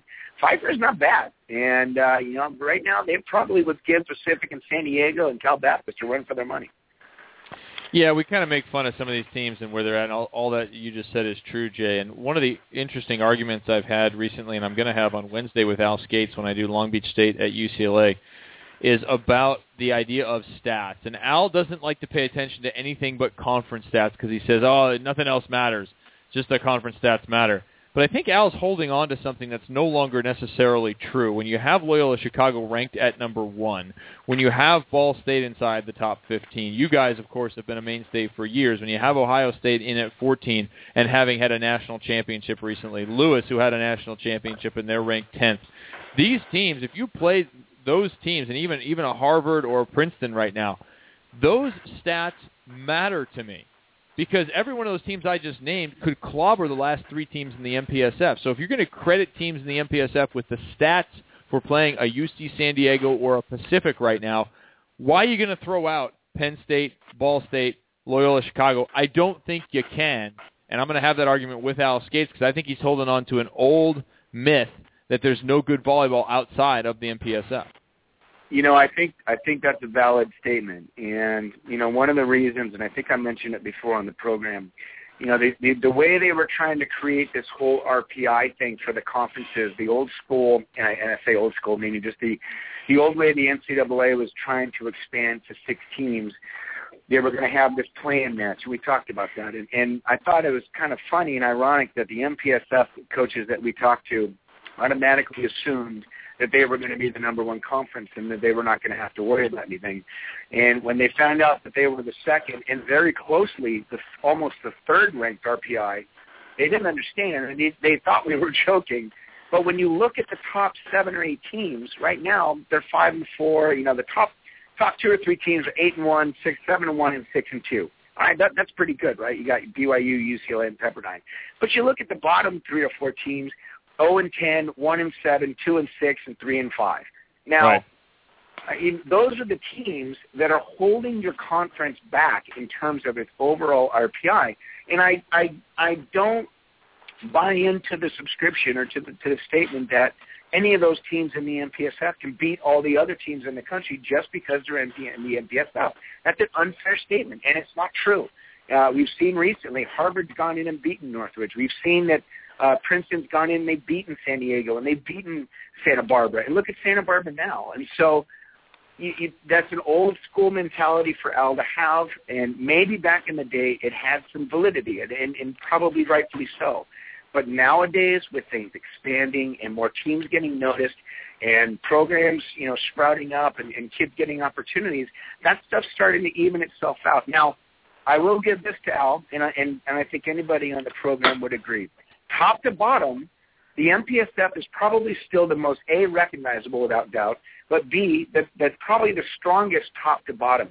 But it's really starting to even out, and the rest of the country is catching up. In the MIBA right now, there's probably 4 teams in that conference that can compete in the MPSF. Maybe not win it, but maybe they're in the top 3 or 4. And in the EIBA, the top 2 or 3 teams in that conference right now, they're going to be just as good as the MPSF top half. And right now, Conference Carolina, not so much. But the top team or two down there is probably going to beat the bottom teams in the MPSF right now. So that's where it's going, and it's really exciting to see. And, you know, I hear the MPSF honks and read them on Volley Talk all the time, and they always rag on everybody else. And, we couldn't compare. And that's absolutely false, because if you look at over the years, the records of the teams that travel, their record's not nearly as good as their record at home, and that goes true for a lot of teams that make that travel schedule. Yeah, you're right. It's going to take a little while for Conference Carolinas to step up and get past that myth, but they're going to have to pick up some athletes and pick up some wins somehow. And rightfully so. And until then, you know, we've got to get past. And I find myself catching myself too. We've got to get past this. Oh, it's just Pfeiffer. Oh, it's just Erskine. Oh, who is Lees McRae? It's funny, and I get it. But we've got to give those programs the respect that they deserve, and that they are starting to do something that everybody else in the country wanted to do for a long time, but they're the ones that figured it out. The other conferences in the country, you know, you look at those schools and you say, yeah, they're no-name schools. But what they're doing is they're creating a blueprint. They're creating a map, an idea for ADs across the country to look at and say, why can't we do that?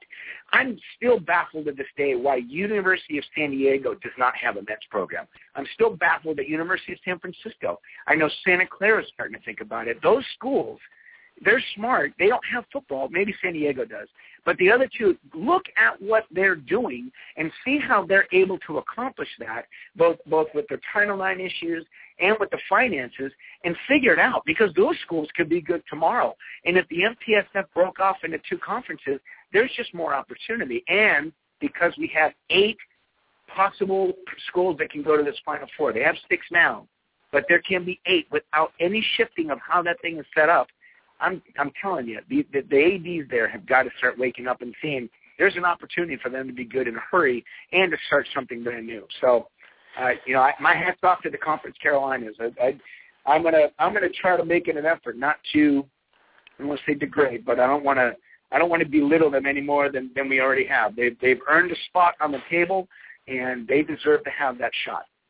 Yeah, Jay, that's a great statement, because we're seeing some volleyball talent come from different club areas, like from the Pacific Northwest with Matt West. You have Murphy Troy coming from that St. Louis area. You got a bunch of people like Andy Benish and Jeremy Dano coming from that Midwest area, and of course some guys from the Florida area as well. And if those schools tap into those talents in those areas, I mean, this could be a great competition across the board, the USA. That's absolutely true. And right now what's happening is that they're starting to scramble to find kids, the lower-tier kids that maybe didn't get the offers from the big-time schools that they wanted. So they're picking up on those kids. These are all kids that maybe could walk on to some of the low-end, MPSF schools. But what they're also doing is they're going down to Puerto Rico. They're also going to Europe, and they're finding kids all over the place that want a chance. The junior college teams, I mean, Kevin, you and I could vouch for this because we both came from that system. Those kids could go right now, the top 15 kids in that whole thing could go right now and turn those programs into programs that you need to look for because they're good, battle-tested kids. And Division II is now going to become the bastion, they're going to become the place, the destination of choice, because they're going to have scholarship money. And a lot of those teams, for any of the kids or the coaches that are listening, a lot of those teams in the Conference Carolinas are giving 4.5 scholarships. There's some MPSF teams that just until this year didn't have 4.5 scholarships. And San Diego still doesn't have that much. So there's going to be some shift here. It's going to happen. And I say, good on you, mate, for bringing that stuff on. I'm glad that they came in, and hopefully some other conferences start to take notice and see that they can become a part of that thing too. And there can be more coaching opportunities for men to go off. Instead of going to the dark side, they can now go stay in the men's game and continue to do good things. So it's a win-win-win situation. I like the passion. And here we have, I was just looking at the list, the final list, the top 15 for women, the last poll that they had back in December after the Final Four. And going through the list of teams there, what if Florida, Nebraska, Texas, Georgia, Missouri, Wisconsin, Washington, Purdue, USD, Minnesota, FSU, that's Florida State, Michigan State, Michigan. Yeah. What if they all had men's programs? You're talking about places where they have all the infrastructure necessary. To add a men's program is almost as close to a $0 affair as you can get to with adding a sport, because you own the equipment, you own the gym space, you own everything that's necessary. It's only going to be a couple $100,000, which for these places is very little money. Very little money when it comes to adding a sport. The only obstacle is going to be your ratios, and we're not going to get into Title IX now, but that's the only obstacle.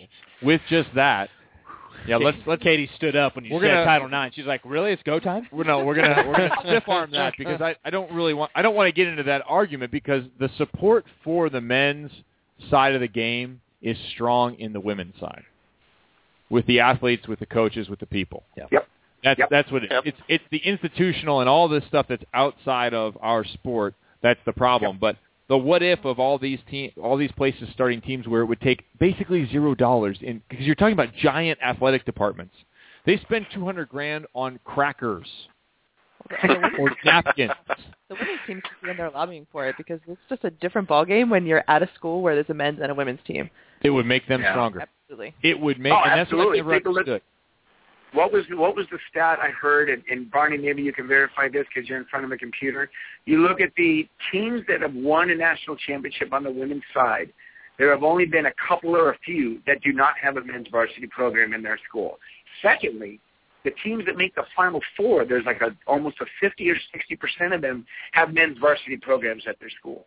I mean, if you're a women's coach and you are, let's say, I'll go with Florida, who's made it to the finals once but needs that extra push. If you are Michigan, who's been to the Final Four and maybe needs that extra push, if you're Illinois, you should be looking at your AD going, look, if you want us to just be successful and graduate our kids and go through, hey, that's great. We can accomplish that. But if you're really looking to win a national championship and put this place on the map, start a men's team. And then your coaches can start to look at each other and give each other information.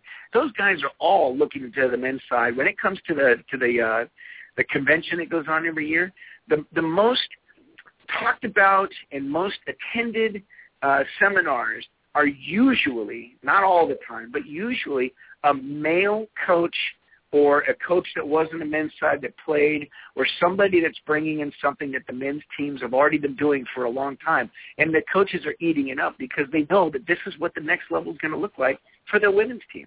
I mean, it's just a no-brainer. And so, yeah, I agree with you. You look at that list that you gave, man, a lot of those teams could really be good in a hurry. And you look at the two schools that just came into the Big Ten, Maryland and Rutgers, New Brunswick.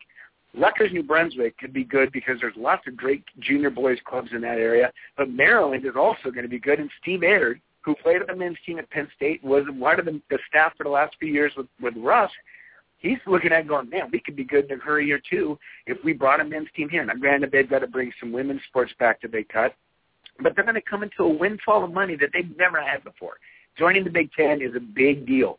And you're going to come into some money that you're going to look around and go, shoot, we never had this availability before to spend, and it's going to be an opportunity for them. The rest of the schools in the country got to step up. It's an arms race, but it should be an arms race on the other side of the aisle. Here's your stat. Going all the way back to 1981 for women's national championships.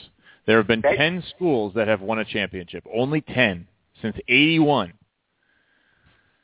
Of those schools, Texas and Nebraska are the only two, and UOP will get added to this list as of this year, the only two that do not have a men's program currently. Wow. Now, we'd have to go back and look at if they had a men's program at the time, because you get back into the annals of Pacific winning back in 1986 and 1985, and I think they did have a program, but I'm not certain. What about Washington? Sorry. There's three teams. Yeah, Washington has one also. So it's Washington, Nebraska, Texas are the three teams that have won. Washington coached by McLaughlin, who was a USC men's coach. Correct. Yep. No, there's certainly, every one of these teams was coached by a man, and the championship was won by a man, Katie Charles. Yeah. Just checking, because we haven't had a female coach win it yet. Zing. Just hasn't happened, and that's not me. That's not me, people. That's just history. Not at Division I. Just throwing haymakers. No, not at Division I. Other divisions there have been. Yeah, in other divisions, but it hasn't happened in D1, and for whatever reason. And don't tell me it's lack of opportunity now. Oh. I'd be surprised where program, more clubs going around. It's one of those years. So, anyway, let's get back on track here. Let's get some picks this week, stuff you're looking forward to. Robbie, what do you want to watch this week in the world of volleyball? I think I'm going to be checking out that Long Beach State at UC Santa Barbara match on Friday, particularly because these are two. If the playoffs were to start today, those teams are right in the middle. And Santa Barbara, and we've been saying his name quite a bit in the last few weeks, Jonas Safe has been really picking it up for the Gauchos. Long Beach had an off week last week since took some time off, and so I'm wondering how they're going to come out of this break from competition against a team that's going to be hot. UCSB has really kicked it up on the defensive end blocking-wise, and you could see it in the match against Pep. Unfortunately for you, they just really turned it on at the net and played some serious defense. And with that, they're a hot team to watch. And Long Beach State, it's obviously going to be the Taylor Crabb show, but who's going to step up and support him against the Gauchos? That's hot right now. All right, Long Beach State is going to get UCLA before that on Wednesday, so a tough week ahead for the 49ers. And UC Santa Barbara continues to be an enigma. They go out and defeat Pepperdine, then lose to USC, an example of parity. Jay, give me a game.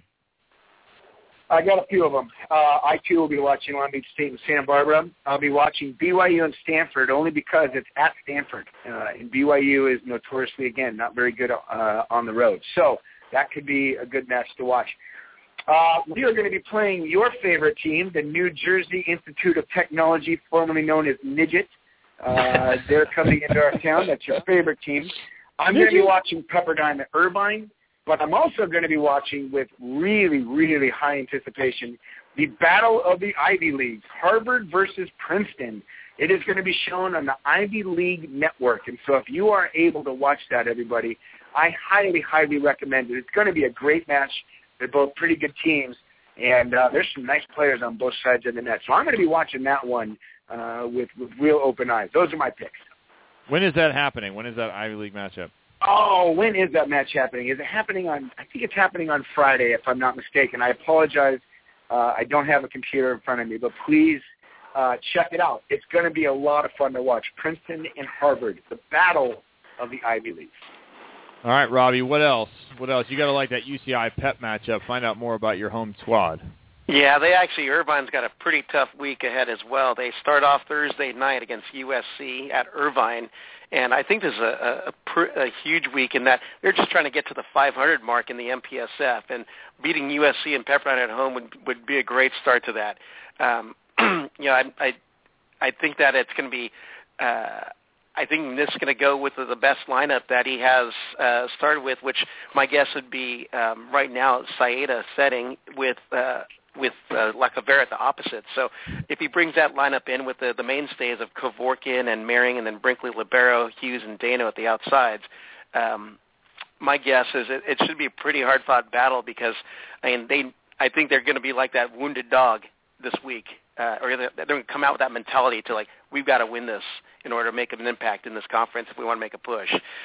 So Pepperdine, that's a tough one because when I saw Irvine at Pepperdine, I just realized that Pepperdine has gotten a lot larger and they've become more consistent. Although they did have that upset loss to Santa Barbara, which is fine. I mean, they're a hot team right now, but Pepperdine is just one of the most physical and defensive teams that I've seen in a while. And it's actually pretty entertaining to watch what Marv is doing with that offense. So with Tarantino swinging the outside every once in a while, and then Kalmbach coming from middle to the right side, hitting opposite, and just Josh Taylor, when he goes big, they're really difficult to stop. Not that you mentioned about Matt West setting. UC Irvine, no longer the Anteaters, now known as the Wounded Street Dogs.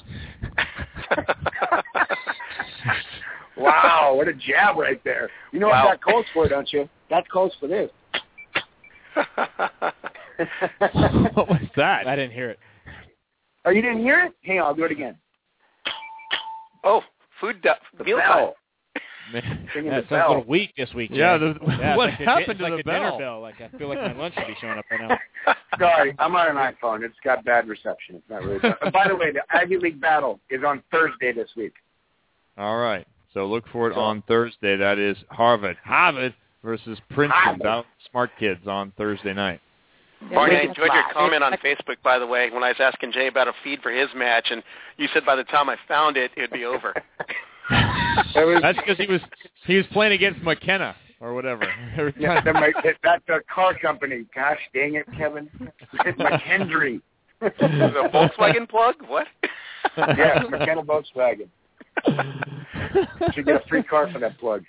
All right, UC Irvine 4-6 in MPSF play. We'll see if they can pick it up. Look forward to those matches. I will, in fact, be at the Long Beach State and UCLA match, as well as the BYU at Stanford match on the weekend. So I'm looking forward to a week of some solid, complete volleyball. It should be a lot of fun. Actually going to be not in the studio for any of those, so that should be nice. Gentlemen, thanks. Always appreciate your knowledge and your passion, Jay Hosick. Lots of fun here on College Volleyball Weekly. Thanks, boys. Absolutely. Take care, all. See you, boys. All right, College Volleyball Weekly comes to an end with Jay and Robbie. Remember to check out those matches: Long Beach State versus UC Santa Barbara, Pepperdine and USC versus UCI, BYU Stanford, Penn State versus Nidget, Pep and UCI, of course, on Jay's list as well, and then Harvard and Princeton. Good stuff there. Let's take a quick break. We're going to come back and we're going to get Katie Charles involved here. We're going to discuss women's and men's volleyball because we have a female voice here. We need to hear it, Katie. That's not intimidating at all. Hang yourself right now. All job prospects shot after the appearance here on the Net Live. It's all going to be over for you. We'll be right back with just a little bit more Net Live here on a Monday.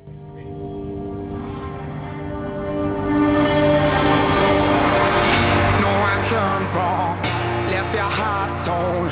That's what devils do. Took you so long, where only fools go. I shook the angel and young.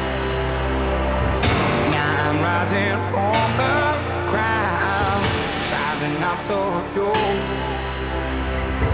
filled with all the strength I find, nothing I can't do.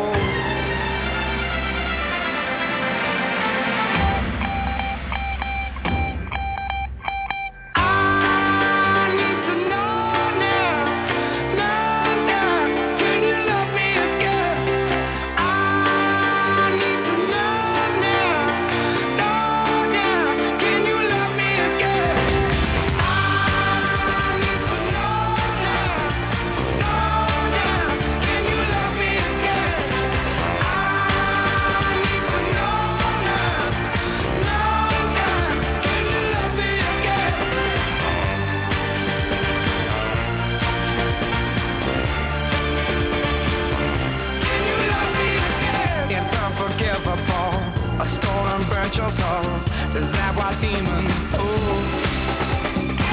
They rule the world to me, destroy everything. They bring down angels like you. Now I'm rising from the ground. Welcome back to the Net Live here on Volleyball Magazine. Thanks for being here. Thanks to AVCA for their support of the show. I mentioned the poll: Loyola Chicago number 1, UCLA number 2, Pepperdine 3, BYU 4, USC stays at number 5, Long Beach 6, UC Santa Barbara 7, Stanford, UC Irvine, and Lewis finishing out the top 10. Others receiving votes: Harvard, IPFW did not get into that top 15 ranking, but we thank Jay and Robbie for being a part of that, and we thank for being in studio here today, Katie Charles. Katie, I wanted to ask you about female coaches and some of the choices that female coaches make. And it's lifestyle choices in many cases. How do you think that affects the career arc of female coaches in your experience? Nothing like starting off with an easy question there. We'll jump right into it. You've been here for like an hour and a half, so. True. I mean, I think it all depends. It obviously depends on the person. There's some great female head coaches. There's some great female assistant coaches, and a lot of it, there's great male and great male head and assistant coaches. It depends on, what your strengths are and building a staff around you that can handle everything. I think we put so much on being a male or being a female or, what your choices are. Better to be a coach. Yeah, just be a coach. And, I think female head coaches can be incredibly successful if they have the right people around them in the right supporting roles. And, I mean, you look at some of the best women in the game. Mary Wise has always been super successful, and she manages to balance a life. She's got kids. She's married. She's been able to do it all and had a solid amount of success at Florida. You look at Selima Rockwell, who's chosen to stay as an assistant, and she's outstanding at what she does. And, she's in a position where she's really happy. She's got kids and family, and she's settled in, and she could be pretty much anywhere in the country. I'm hearing some rumors. I've heard some rumors. I've heard some rumors about Salima Rockwell going to Penn State. Maybe. Should ask Jay about that one. To be in waiting. Be in waiting for Russ Rose. Well, Salima is the personality and the type of person who's going to be successful no matter what she does. I think she'll be a fantastic head coach when she steps into that position, but it's up to her to choose. She's made the choice to be an assistant because it's what she loves to do. And it's what, she's worked for some great people. She's worked for Russ. She's worked for, Jared Elliott. These are people that she's learning a ton from. And so when she's ready to be a head coach and when she makes that decision, there's going to be schools everywhere that are going to drop everything, whether it's Penn State or somewhere else, to get her in that position. Is there a perceived or actual lack of opportunity for women to become head coaches in today's Division I volleyball? Yeah, I think it's more perception than reality. I mean, you hear so many schools that they encourage female applicants. It bothers me to hear people say, well, it should be a woman or it should be anything. It should be the best coach for the job regardless. Whether it's whatever people around them feel, whatever the department feels, whatever your athletic director feels is best for your program. And then it's up to the person that they hire, male or female, to surround themselves with an outstanding staff that complements them. And a lot of this time, it's knowing your weaknesses. And that's where people run into problems, is they hire friends or they hire people that don't necessarily help them because they don't, make up for whatever deficiency that person might have. Right, hire to your weaknesses. Right. Yeah, you definitely have to do that. One of the interesting things you always hear when I host these collegiate or any type of coaching event where they're honoring coaches for their achievements, for their victories, for their longevity, whatever it may be, it's always thank you to my spouse. And that goes both ways. And I say spouse because it's if it's a female coach, they always thank their husband for supporting the family, being there when they couldn't be because it is such an all-encompassing job. Mm-hmm. And when it's a male coach, always they thank their wives for raising the children, for being there. I mean, the job is no different whether you're a male or a female. Well, the running joke is volleyball widowdom. During the fall, you're never around. Right. During the spring, depending on your level of support on your program, you might be recruiting every single weekend for 3 months. And then you're in the gym training your kids, and it's if your significant other, and they're the ones that are going to be bearing the brunt of the work. Or if you're really lucky, somebody else is in-house to help, or, parents or somebody that can be around. But this job it's not a job, it's a lifestyle choice. And that's really hard for people to make. And that's a lot of reason that keeps people out of this. It's a lot of time. You've got to be willing to work 13 or 14 hours. And we can debate whether that's a good thing or a bad thing, or whether our sport is becoming like football or basketball. But at the same time, I think it's what you put into it. There was an initiative at Division III to add a recruiting calendar and to cut down on the number of hours that we could recruit. And the resounding cry from every coach there was, if we have the time to do it and we choose to do it, let us do it. We want to be able out there to help our programs and to do more. Yeah, that's a 24-year-old speaking. I'm not that young, but I mean. No, but that mentality, that person who doesn't have a family, doesn't have other obligations. But a lot of the veteran coaches we talk to would like to see things cut back. But you can't because it's an arms race, right? Right now, you can't cut back because somebody else won't. Touched on this the other week when you're saying you can't talk to kids before they're juniors and things along those lines. People will find a way around it. That's why. What way around it is if it's cut and dried? If it's black and white, any contact through anyone or otherwise with the child. How are you going to monitor that? How do they monitor it now? Yeah, they don't monitor. You don't monitor anything now. That's what I'm saying. But it's gray. Your compliance offices are already out of this world swamped because of all the rules that they have to know. That's because it's gray. That's what I'm saying. Yes, they're swamped because it's gray. Yeah, but it'd be very simple. You would have a yes and a no stamp. So a kid comes summer camp. A naughty camp. and nice. It looks like a Santa list, So a kid comes summer camp as a sophomore, decides, I want to come to your school. That's where it got more complex. I know. We had some problems. We had some problems with that particular plan. It was all laid out. It was all simple. We had a plan. It reminded me of John Hyden in a meeting with USA Volleyball and the AVP years ago going, we sent you an email. We sent you a letter. We had a plan. It was done. Like, John, you sent one email. There's no plan done. That's not how business works, buddy. It's not like you making a decision to train today or not, or change your trainer today. It never works that way. It's gray, man. It's Correct. gray. And there's lots of people with influence. I remember an organization that we once aired some support for here on the program. It was started by a friend of the show, Matt Boyce. It was called Battered Spouses of Club Volleyball. Yeah. And I think there should be a Battered Spouses of Head Coaches.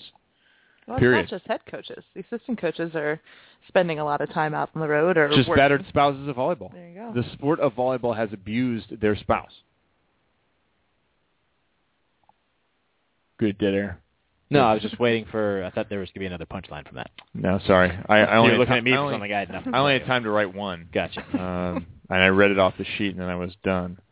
But, Katie, what's the chatter with female coaches around the nation as it relates to volleyball, to opportunity to making those lifestyle choices? One of the choices we so often hear about, whether it be volleyball or any other profession, when you're reading about gender issues, is the choices that females,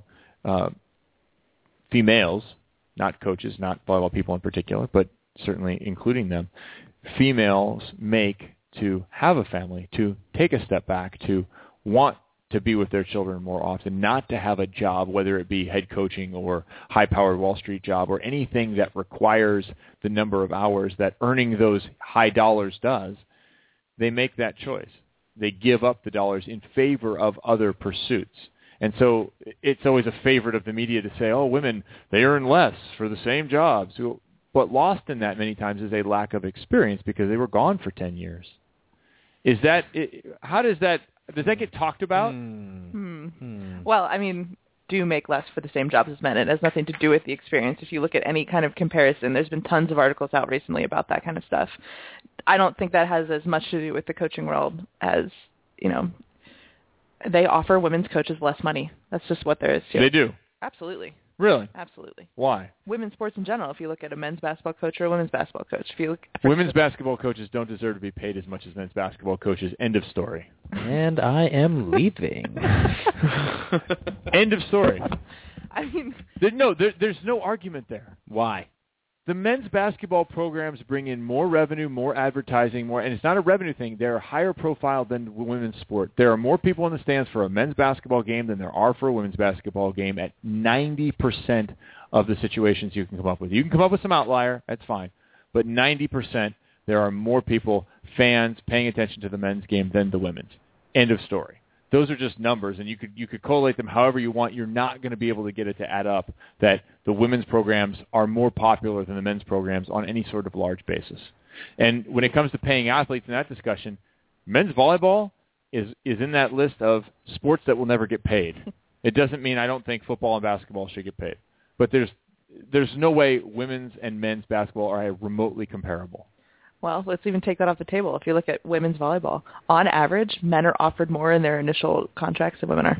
Okay, now that's a discussion I'm more interested in having. Like a male coaching a women's team or now that a woman I'd want to know why team. Why they're not getting. I have no answer to why that happens, but it does. Are we talking about of comparable experience? Yeah, then that's an issue. Yeah, no, that strikes me as strange. Title IX. So I just thought I'd throw it out there. So just say it. Just thought I'd say it. Just blurt that. Just see what happens. We actually need to have the Title IX show at some point. You know that. There's a couple people you. I'm sick of that. I'm sick of that. But to get back to the heart of it, like women's coaches, and you were asking what are we doing? Like there's a lot of support groups out there. At convention, there's a group that meet. Cecile Renaud, who has done a ton. I know with Cecile. Us. She's a huge advocate. For women in coaching and having basically a support group available to women's coaches so that we can, talk to each other and network and be able to kind of share those things. The last couple of years, they've done things, especially during convention, where they've talked about how to balance, work life. They had Kathy George from Michigan State on talking, and they had, a couple of other coaches that, Mary Wise talked. Is there any difference in the ability of women to manage a team atmosphere? Because men and women are different, by and large. There are always those that are outliers and lots of crossover in attitude. And I'm not talking about ability. I'm talking about the mental side of things, the side of managing people in a team situation. I think men are better delegators and are probably more willing to give things out. Women would prefer to do it themselves so that they have more control over the situation, I think, a lot of the time. And does that affect, because the job has become so big, being a head coach of any major Division I sport is incredibly challenging. Does that make it less likely to have a woman get hired? That thing you just spoke about, the lack of delegation. Well, again, it comes back to who do they bring with them and who is supporting them. Is there somebody there saying, hey, you need to make sure you give us more stuff, or, they have the ability to take pressure off of the head coach, then I think you have no problem there. But again, it becomes, can you form a staff that is a good supporting staff? Are you doing the right things there? Yeah, because you're forming a team that manages a team. Correct. So now you're actually managing two teams, and we talked about that with Karch on the women's side of the national team, and I said I'm interested to see how he manages not only the athletes and that team, but how he manages his team, his coaching team. I thought that was going to be interesting. Yeah. Because you, as the head coach, you're really the captain for two different groups. Yeah, I think men and women are different, and I think that many times when you delve into this subject, people want to get very upset about certain statements or get very upset when you start to separate the sexes. And I said before, I'm sorry, Gloria Steinem. I'm sorry. We're different. Men and women are different. Just by nature, we are different animals. And yes, of course, Doesn't it there's just a sound woman. weird coming from Kevin? Like if I said it, everybody would be like, "Yeah, Jeremy, we agree." But when Kevin says it, they're like, "I hate him." Of course, there's a woman who handles everything just like a man, and she's the head of a Fortune 500 company, or she's doing this. Of course. Does she handle it like a man, or does she handle it like she handles it? We so try to break it down into gender thing, and not necessarily a by-person thing. Yeah. It's an individualized thing. It's the people that you find at the top of any profession are remarkably similar. The people, not the gender. The people that are there. If there are chicks that function like dudes, that happens. Yeah, but are they? There are dudes that function like chicks. Who knows? It happens. But are they functioning like dudes, or are they just functioning in a way that allows them to be really successful? Like that particular A-type personality. Doesn't mean it's a dude thing, or it's she's acting like a guy, that's why she's the head of that company.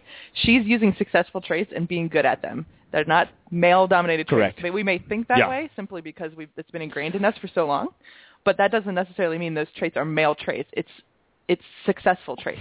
No, but I think you said it there, male-dominated traits, because I think we can agree that there are certain traits that are more prevalent in men and less prevalent in women, and vice versa. If you take the average. Just because of society. Just because we're different. We're made differently. I think women blow more ACLs than men. That's just true. I don't know why that would be, but... Because our knees don't sit well. Whatever, but that's true. Okay. If you go through a women's roster of 12 players, you will find 6 or 8 ACLs. If you go through a roster of 12 men, you might find one. It's probably like a 0.3 in total. That's just the way it is. And with traits, both physical and mental makeup, we're just different. April Ross, I think she retweeted this, but it was an interesting quote. It said, I hope one day... Like it was somebody talking to a kid, like hoping that you don't refer to this kid as bossy as opposed to displaying leadership skills of a girl. I was like, oh, interesting, very interesting. No, and to Katie's point, it should be a discussion about traits, not male or female, but it inevitably devolves to that because you have that trait is more prevalent with males or females. What I was trying to say in that one is, for so many years we've assumed they're male-dominated traits because that's the people that we saw who had those traits, if that makes sense. So the top of that's the who you saw in those men. positions, yeah.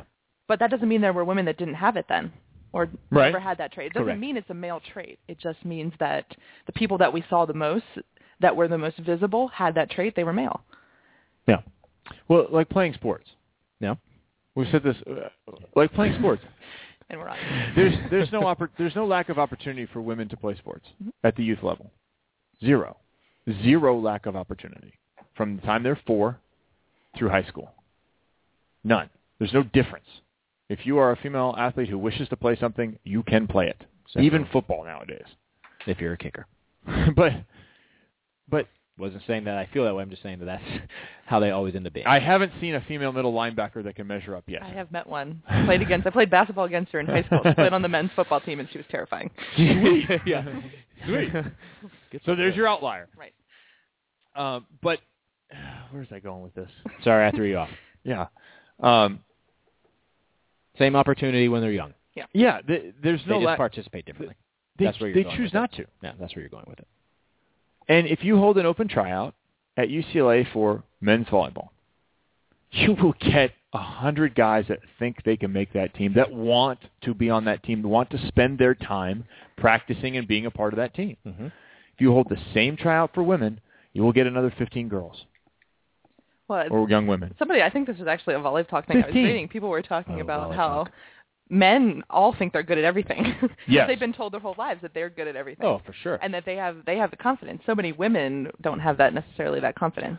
Yeah, but the assumption then is that society hasn't imbued that in women. Society hasn't offered them an opportunity and filled them with the love and the nurturing necessary. I don't think it's that. I think it's bullcrap. I don't think so either. I don't think they're hardwired to be that way. My boys fight like a couple of animals because they're hardwired that way.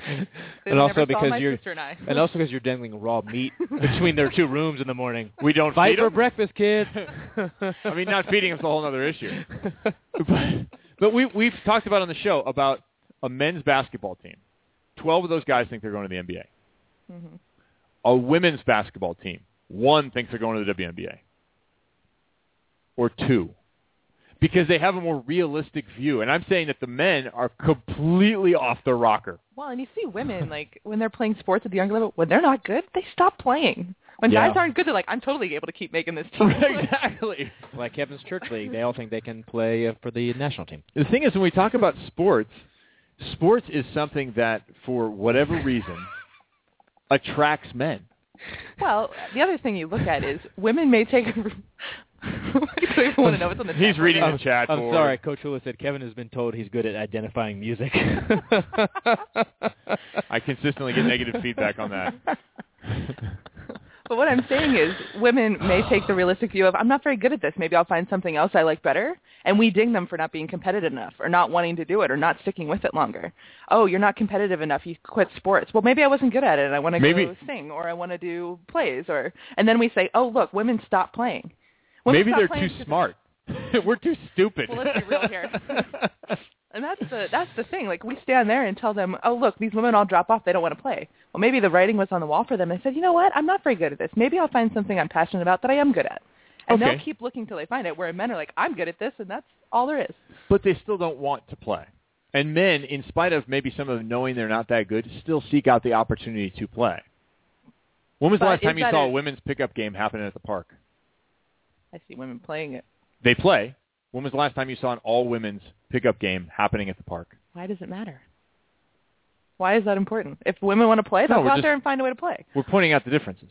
Right. So a woman wants to play. Does it have to be an all-women's game? That's the question. No, but they go out there and find a way to play. They go play with the men. What difference does it make? No, I'm totally in favor of that. That's not my point. That's not my point. I'm totally in favor of that. Actually, that's entirely the point. You're saying just because there's no all-women's pickup game, then clearly women don't seek out opportunities. That's not true. Women who want to play seek out the opportunity by going and playing with the guys. No, what I'm saying is because the example that there is never a all-women's pickup game. You can go by any park in the United States, anywhere, anytime, any day. You will never find a 5-on-5 women's game happening that just happened. I know where you're going with this, but you're not getting your point across. Not even a little. I know what you're trying to say. Hold on. I'm getting there. You people are all freaking out before I get there. I'm not freaking out. I know you, so I know where you're going with it. There will be men's games everywhere, and there will be women participating. You can go to almost any park, and you will find 1 or 2 women who will be playing, sometimes more. But it happens. It does not happen that a young girl, a middle-aged woman, a young woman decides to take their ball and drive or walk or ride their bicycle down to the park and go play a pickup game. That does not happen in nearly the same numbers as it does with men. For whatever reason, men seek that out and need that as part of their self-fulfillment, as part of their day, as part of their belief in themselves, whatever it may be. Where women, to your point, Katie, are seeking out other things to find value in for themselves, their families, their friends, and activities. They don't seek out sports over a lifetime the way men do. For whatever reason, sports fits the mentality of a guy more often than a woman. She still wants to shank you. I'm being surprisingly calm over here. Now, we're talking about basketball. I think volleyball, you'd find a lot of all-female pickup games more than men. Well, it's funny because somebody just mentioned that. Interestingly, I think you find there's certain sports that attract the women mentality. Like, we like to be part of a group. The worst thing you could ever do to a female is single her out of the group and have everybody else be doing something while she has to watch. That's one of the things that, as coaches, like, if you want the team to really get something across, you pull the kid who's not doing something out and make everybody else punish for them. Interesting. Women will respond immediately. Men don't respond to that. They don't. My first year of college coaching, I coached a men's team, and it was like they could flip out on each other. 5 minutes later, everybody was fine. They're fine. The women's team, she said a year ago she didn't like me, and I can't play next to her now. Like, that was the kind of thing. So you have to be. It's an inclusion thing, where it's exclusive. So funny. Interesting. Men's coaches, any coaches of women athletes, you always get them in the middle of the season. They've got some drama going on, for sure. and they're like, God, guys would not do this. Guys would like punch each other, and it would be over. 5 or minutes whatever. later, it's fine. But girls, it goes on Will forever. seek out sports with that mentality. Look at volleyball; it's such a teamwork-oriented sport. Mm-hmm. You can't do it on your own. You can be a star, but reality is you can't do anything without the rest of the group. Yes. You look at, basketball's not that way. They might play tennis or things along those lines where it's more of an inclusive sport where they want to be doing something in a team setting. You're going to find a lot more people. Women are drawn more to those kind of sports. That's why you're seeing such a surge in those kind of things. It's just a different mentality. That's what we enjoy being around. That's the competitive environment women enjoy being in. Again, it's not a good or a bad thing. It's not a men versus women. It's what we excel at and where you're excited about things. Thank you. It's just different. And I think in the discussion about the differences, it too often evolves into the need for equality or the simplicity of 50-50, the simplicity of we need to have all the same for everybody. And my point is, it's not how life is. Equality isn't about fairness. Have you ever seen the meme on Facebook where it's the tall person is standing on the big box and the other person, equality is everybody standing on the same size box and one person can't see over the fence, or equality is the tall person on the short box, the medium sized box, and the tall box, so everybody can see over. It's a matter of finding where things level out so everybody's there. It's not necessarily making sure everybody has the same thing. Right. No, it's a discussion that I think too often devolves quickly. And people start yelling at each other. We do it here on the show for fun. Well, because I think before you get to your point, like you were doing, people hear certain words that come out of your mouth, Kevin, and they immediately react to, he's being negative about it. You know what I'm saying? Because right. Like, should I be offended? He said not all girls like this, so I should be offended, where they haven't listened to the point completely yet. And I think that's why sometimes the conversations don't happen, because people immediately jump to the conclusion that you're being negative about, not you in particular, just whomever. Maybe you in particular. But yeah, people just immediately get defensive about it. I hate female athletes. Yeah, I hate female sports. Right. I mean, that's where people go with it immediately. Is if you're starting to say anything that doesn't support women's sports, you hate them. No, I don't hate them. I like, particularly women's volleyball. I like a lot. I think it's a sport that they play well. Women. I think they play it extremely well, and it's far different than the men's game. But it's an enjoyable product to watch. Women's tennis, an enjoyable product to watch. I think they play it well. Basketball, I find hard to watch on the female side of things. I for whatever reason, that's a harder product for me to enjoy. Because they don't play the same way the guys do. Well, yeah, and it's kind of become this power-based sport. It's like football. You can't watch women play football. It's just it's like everything's going. Well, yeah, that'd be different. But everything's going a little bit slower. Like, I mean, the Olympic Games, I watch a ton. I watch downhill. I watch slopestyle. I watch a ton of women's biathlon and the shooting. I'll watch a ton of women's, men's sports. It doesn't matter to me. It doesn't matter to me because it's about, is it fun to watch? There are men's sports. It's not fun to watch men play because they're not very good at it. I mean, I don't know. It's different preferences for different people. I don't enjoy watching some games. Yeah, it's fine. And it's not a gender bias. It's not like, those are women. I don't want to watch them. No, it's just sometimes I don't think it's a very good game. Women's collegiate volleyball, I think, is a tremendous game. It's completely different than men's. I think women's is more intriguing at times. It frustrates me at times because people are not hitting the ball. Like, please, would you take an approach and take a whack at the ball instead of tipping the thing for the 5th time? But in the men's game, I get upset because it's service errors, so many service errors, and guys just wailing on it. It's pass, set, crush, and that's pretty much how the whole match goes from point one to the end. There's not enough strategy in it, where the women's game, you take just enough speed off the ball, and they're tremendous defenders and very instinctual defenders, and you get a lot of really long rallies with some permutations, and more interesting things happen over the course of a match than in the men's game. Well, that's why they talked about, I think we were talking about last week, when they shortened the court for beach, they thought it would give more rallies, which it did a little bit, but then it just brought in bigger players. So you still, especially on the men's side, it's serve, bump, set, spike. You know, there aren't a lot of rallies on the men's side. It's like, I'm going to tee off and hit as hard as I can, most likely. Where on the women's side, you definitely see a lot more rallies. Yeah, that's why I like the men's game when it gets to the beach six-man. And it's a fun game to watch. The last day of six-man, when everybody's not drunk, is really fun to watch because you have high-level athletes playing and you have the ball going just slow enough that you can make those digs. You can make those plays. Yeah. And with the 6 people out there, you now have the creativity of the indoors and the interesting options of indoors, the permutations of play that you don't have with two-person beach.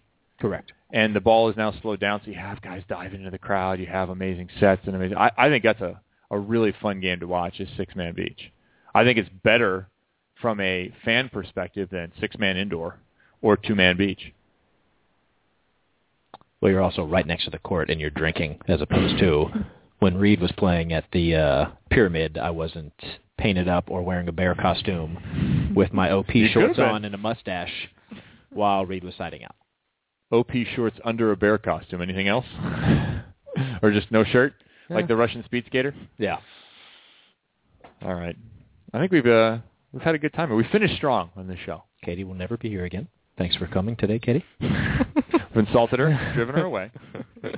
I want to thank Rob on the mic. I want to thank Jay Hosick for calling in. Thanks to John Sujo for hanging with us through our early technical issues and being a part of this show. And, of course, I want to thank Katie Charles for making the 45-minute drive, even though it's only 13 miles, down from the Pacific Palisades down here. 405. The 405. Get used to that. Guys in Colorado make fun of me because I call it the 25. They're like, don't worry, I got the PCH, the 10, and the 405 on my way down. Nice. The Californian. Katie, what are you doing here? Thanks to the AVCA for their support of this program as well as Volleyball Magazine for hosting our show. Katie, we'll have to bring you back another time. Sounds good. Thanks for sitting on the couch here in the home court. Kevin bought this specifically for guests because it's nice and comfortable. I'm working on the Net Live version 2.0. It involves rebuilding my garage, but it's going to be good. Can we make the garage a cat-free zone? Yep. Sweet. 100% cat-free. Awesome. Thanks for being here. Next week, Tuesday, we're not doing a President's Day show. We don't work holidays here at the Net Live. We don't work holidays because there are children in the house, and it just never turns out well. We once had somebody shout penis. It was fun. That was actually great. He hit me in the penis. Now, that wouldn't happen with a couple of girls in the house. And you know why, Kevin? Because they don't have penises.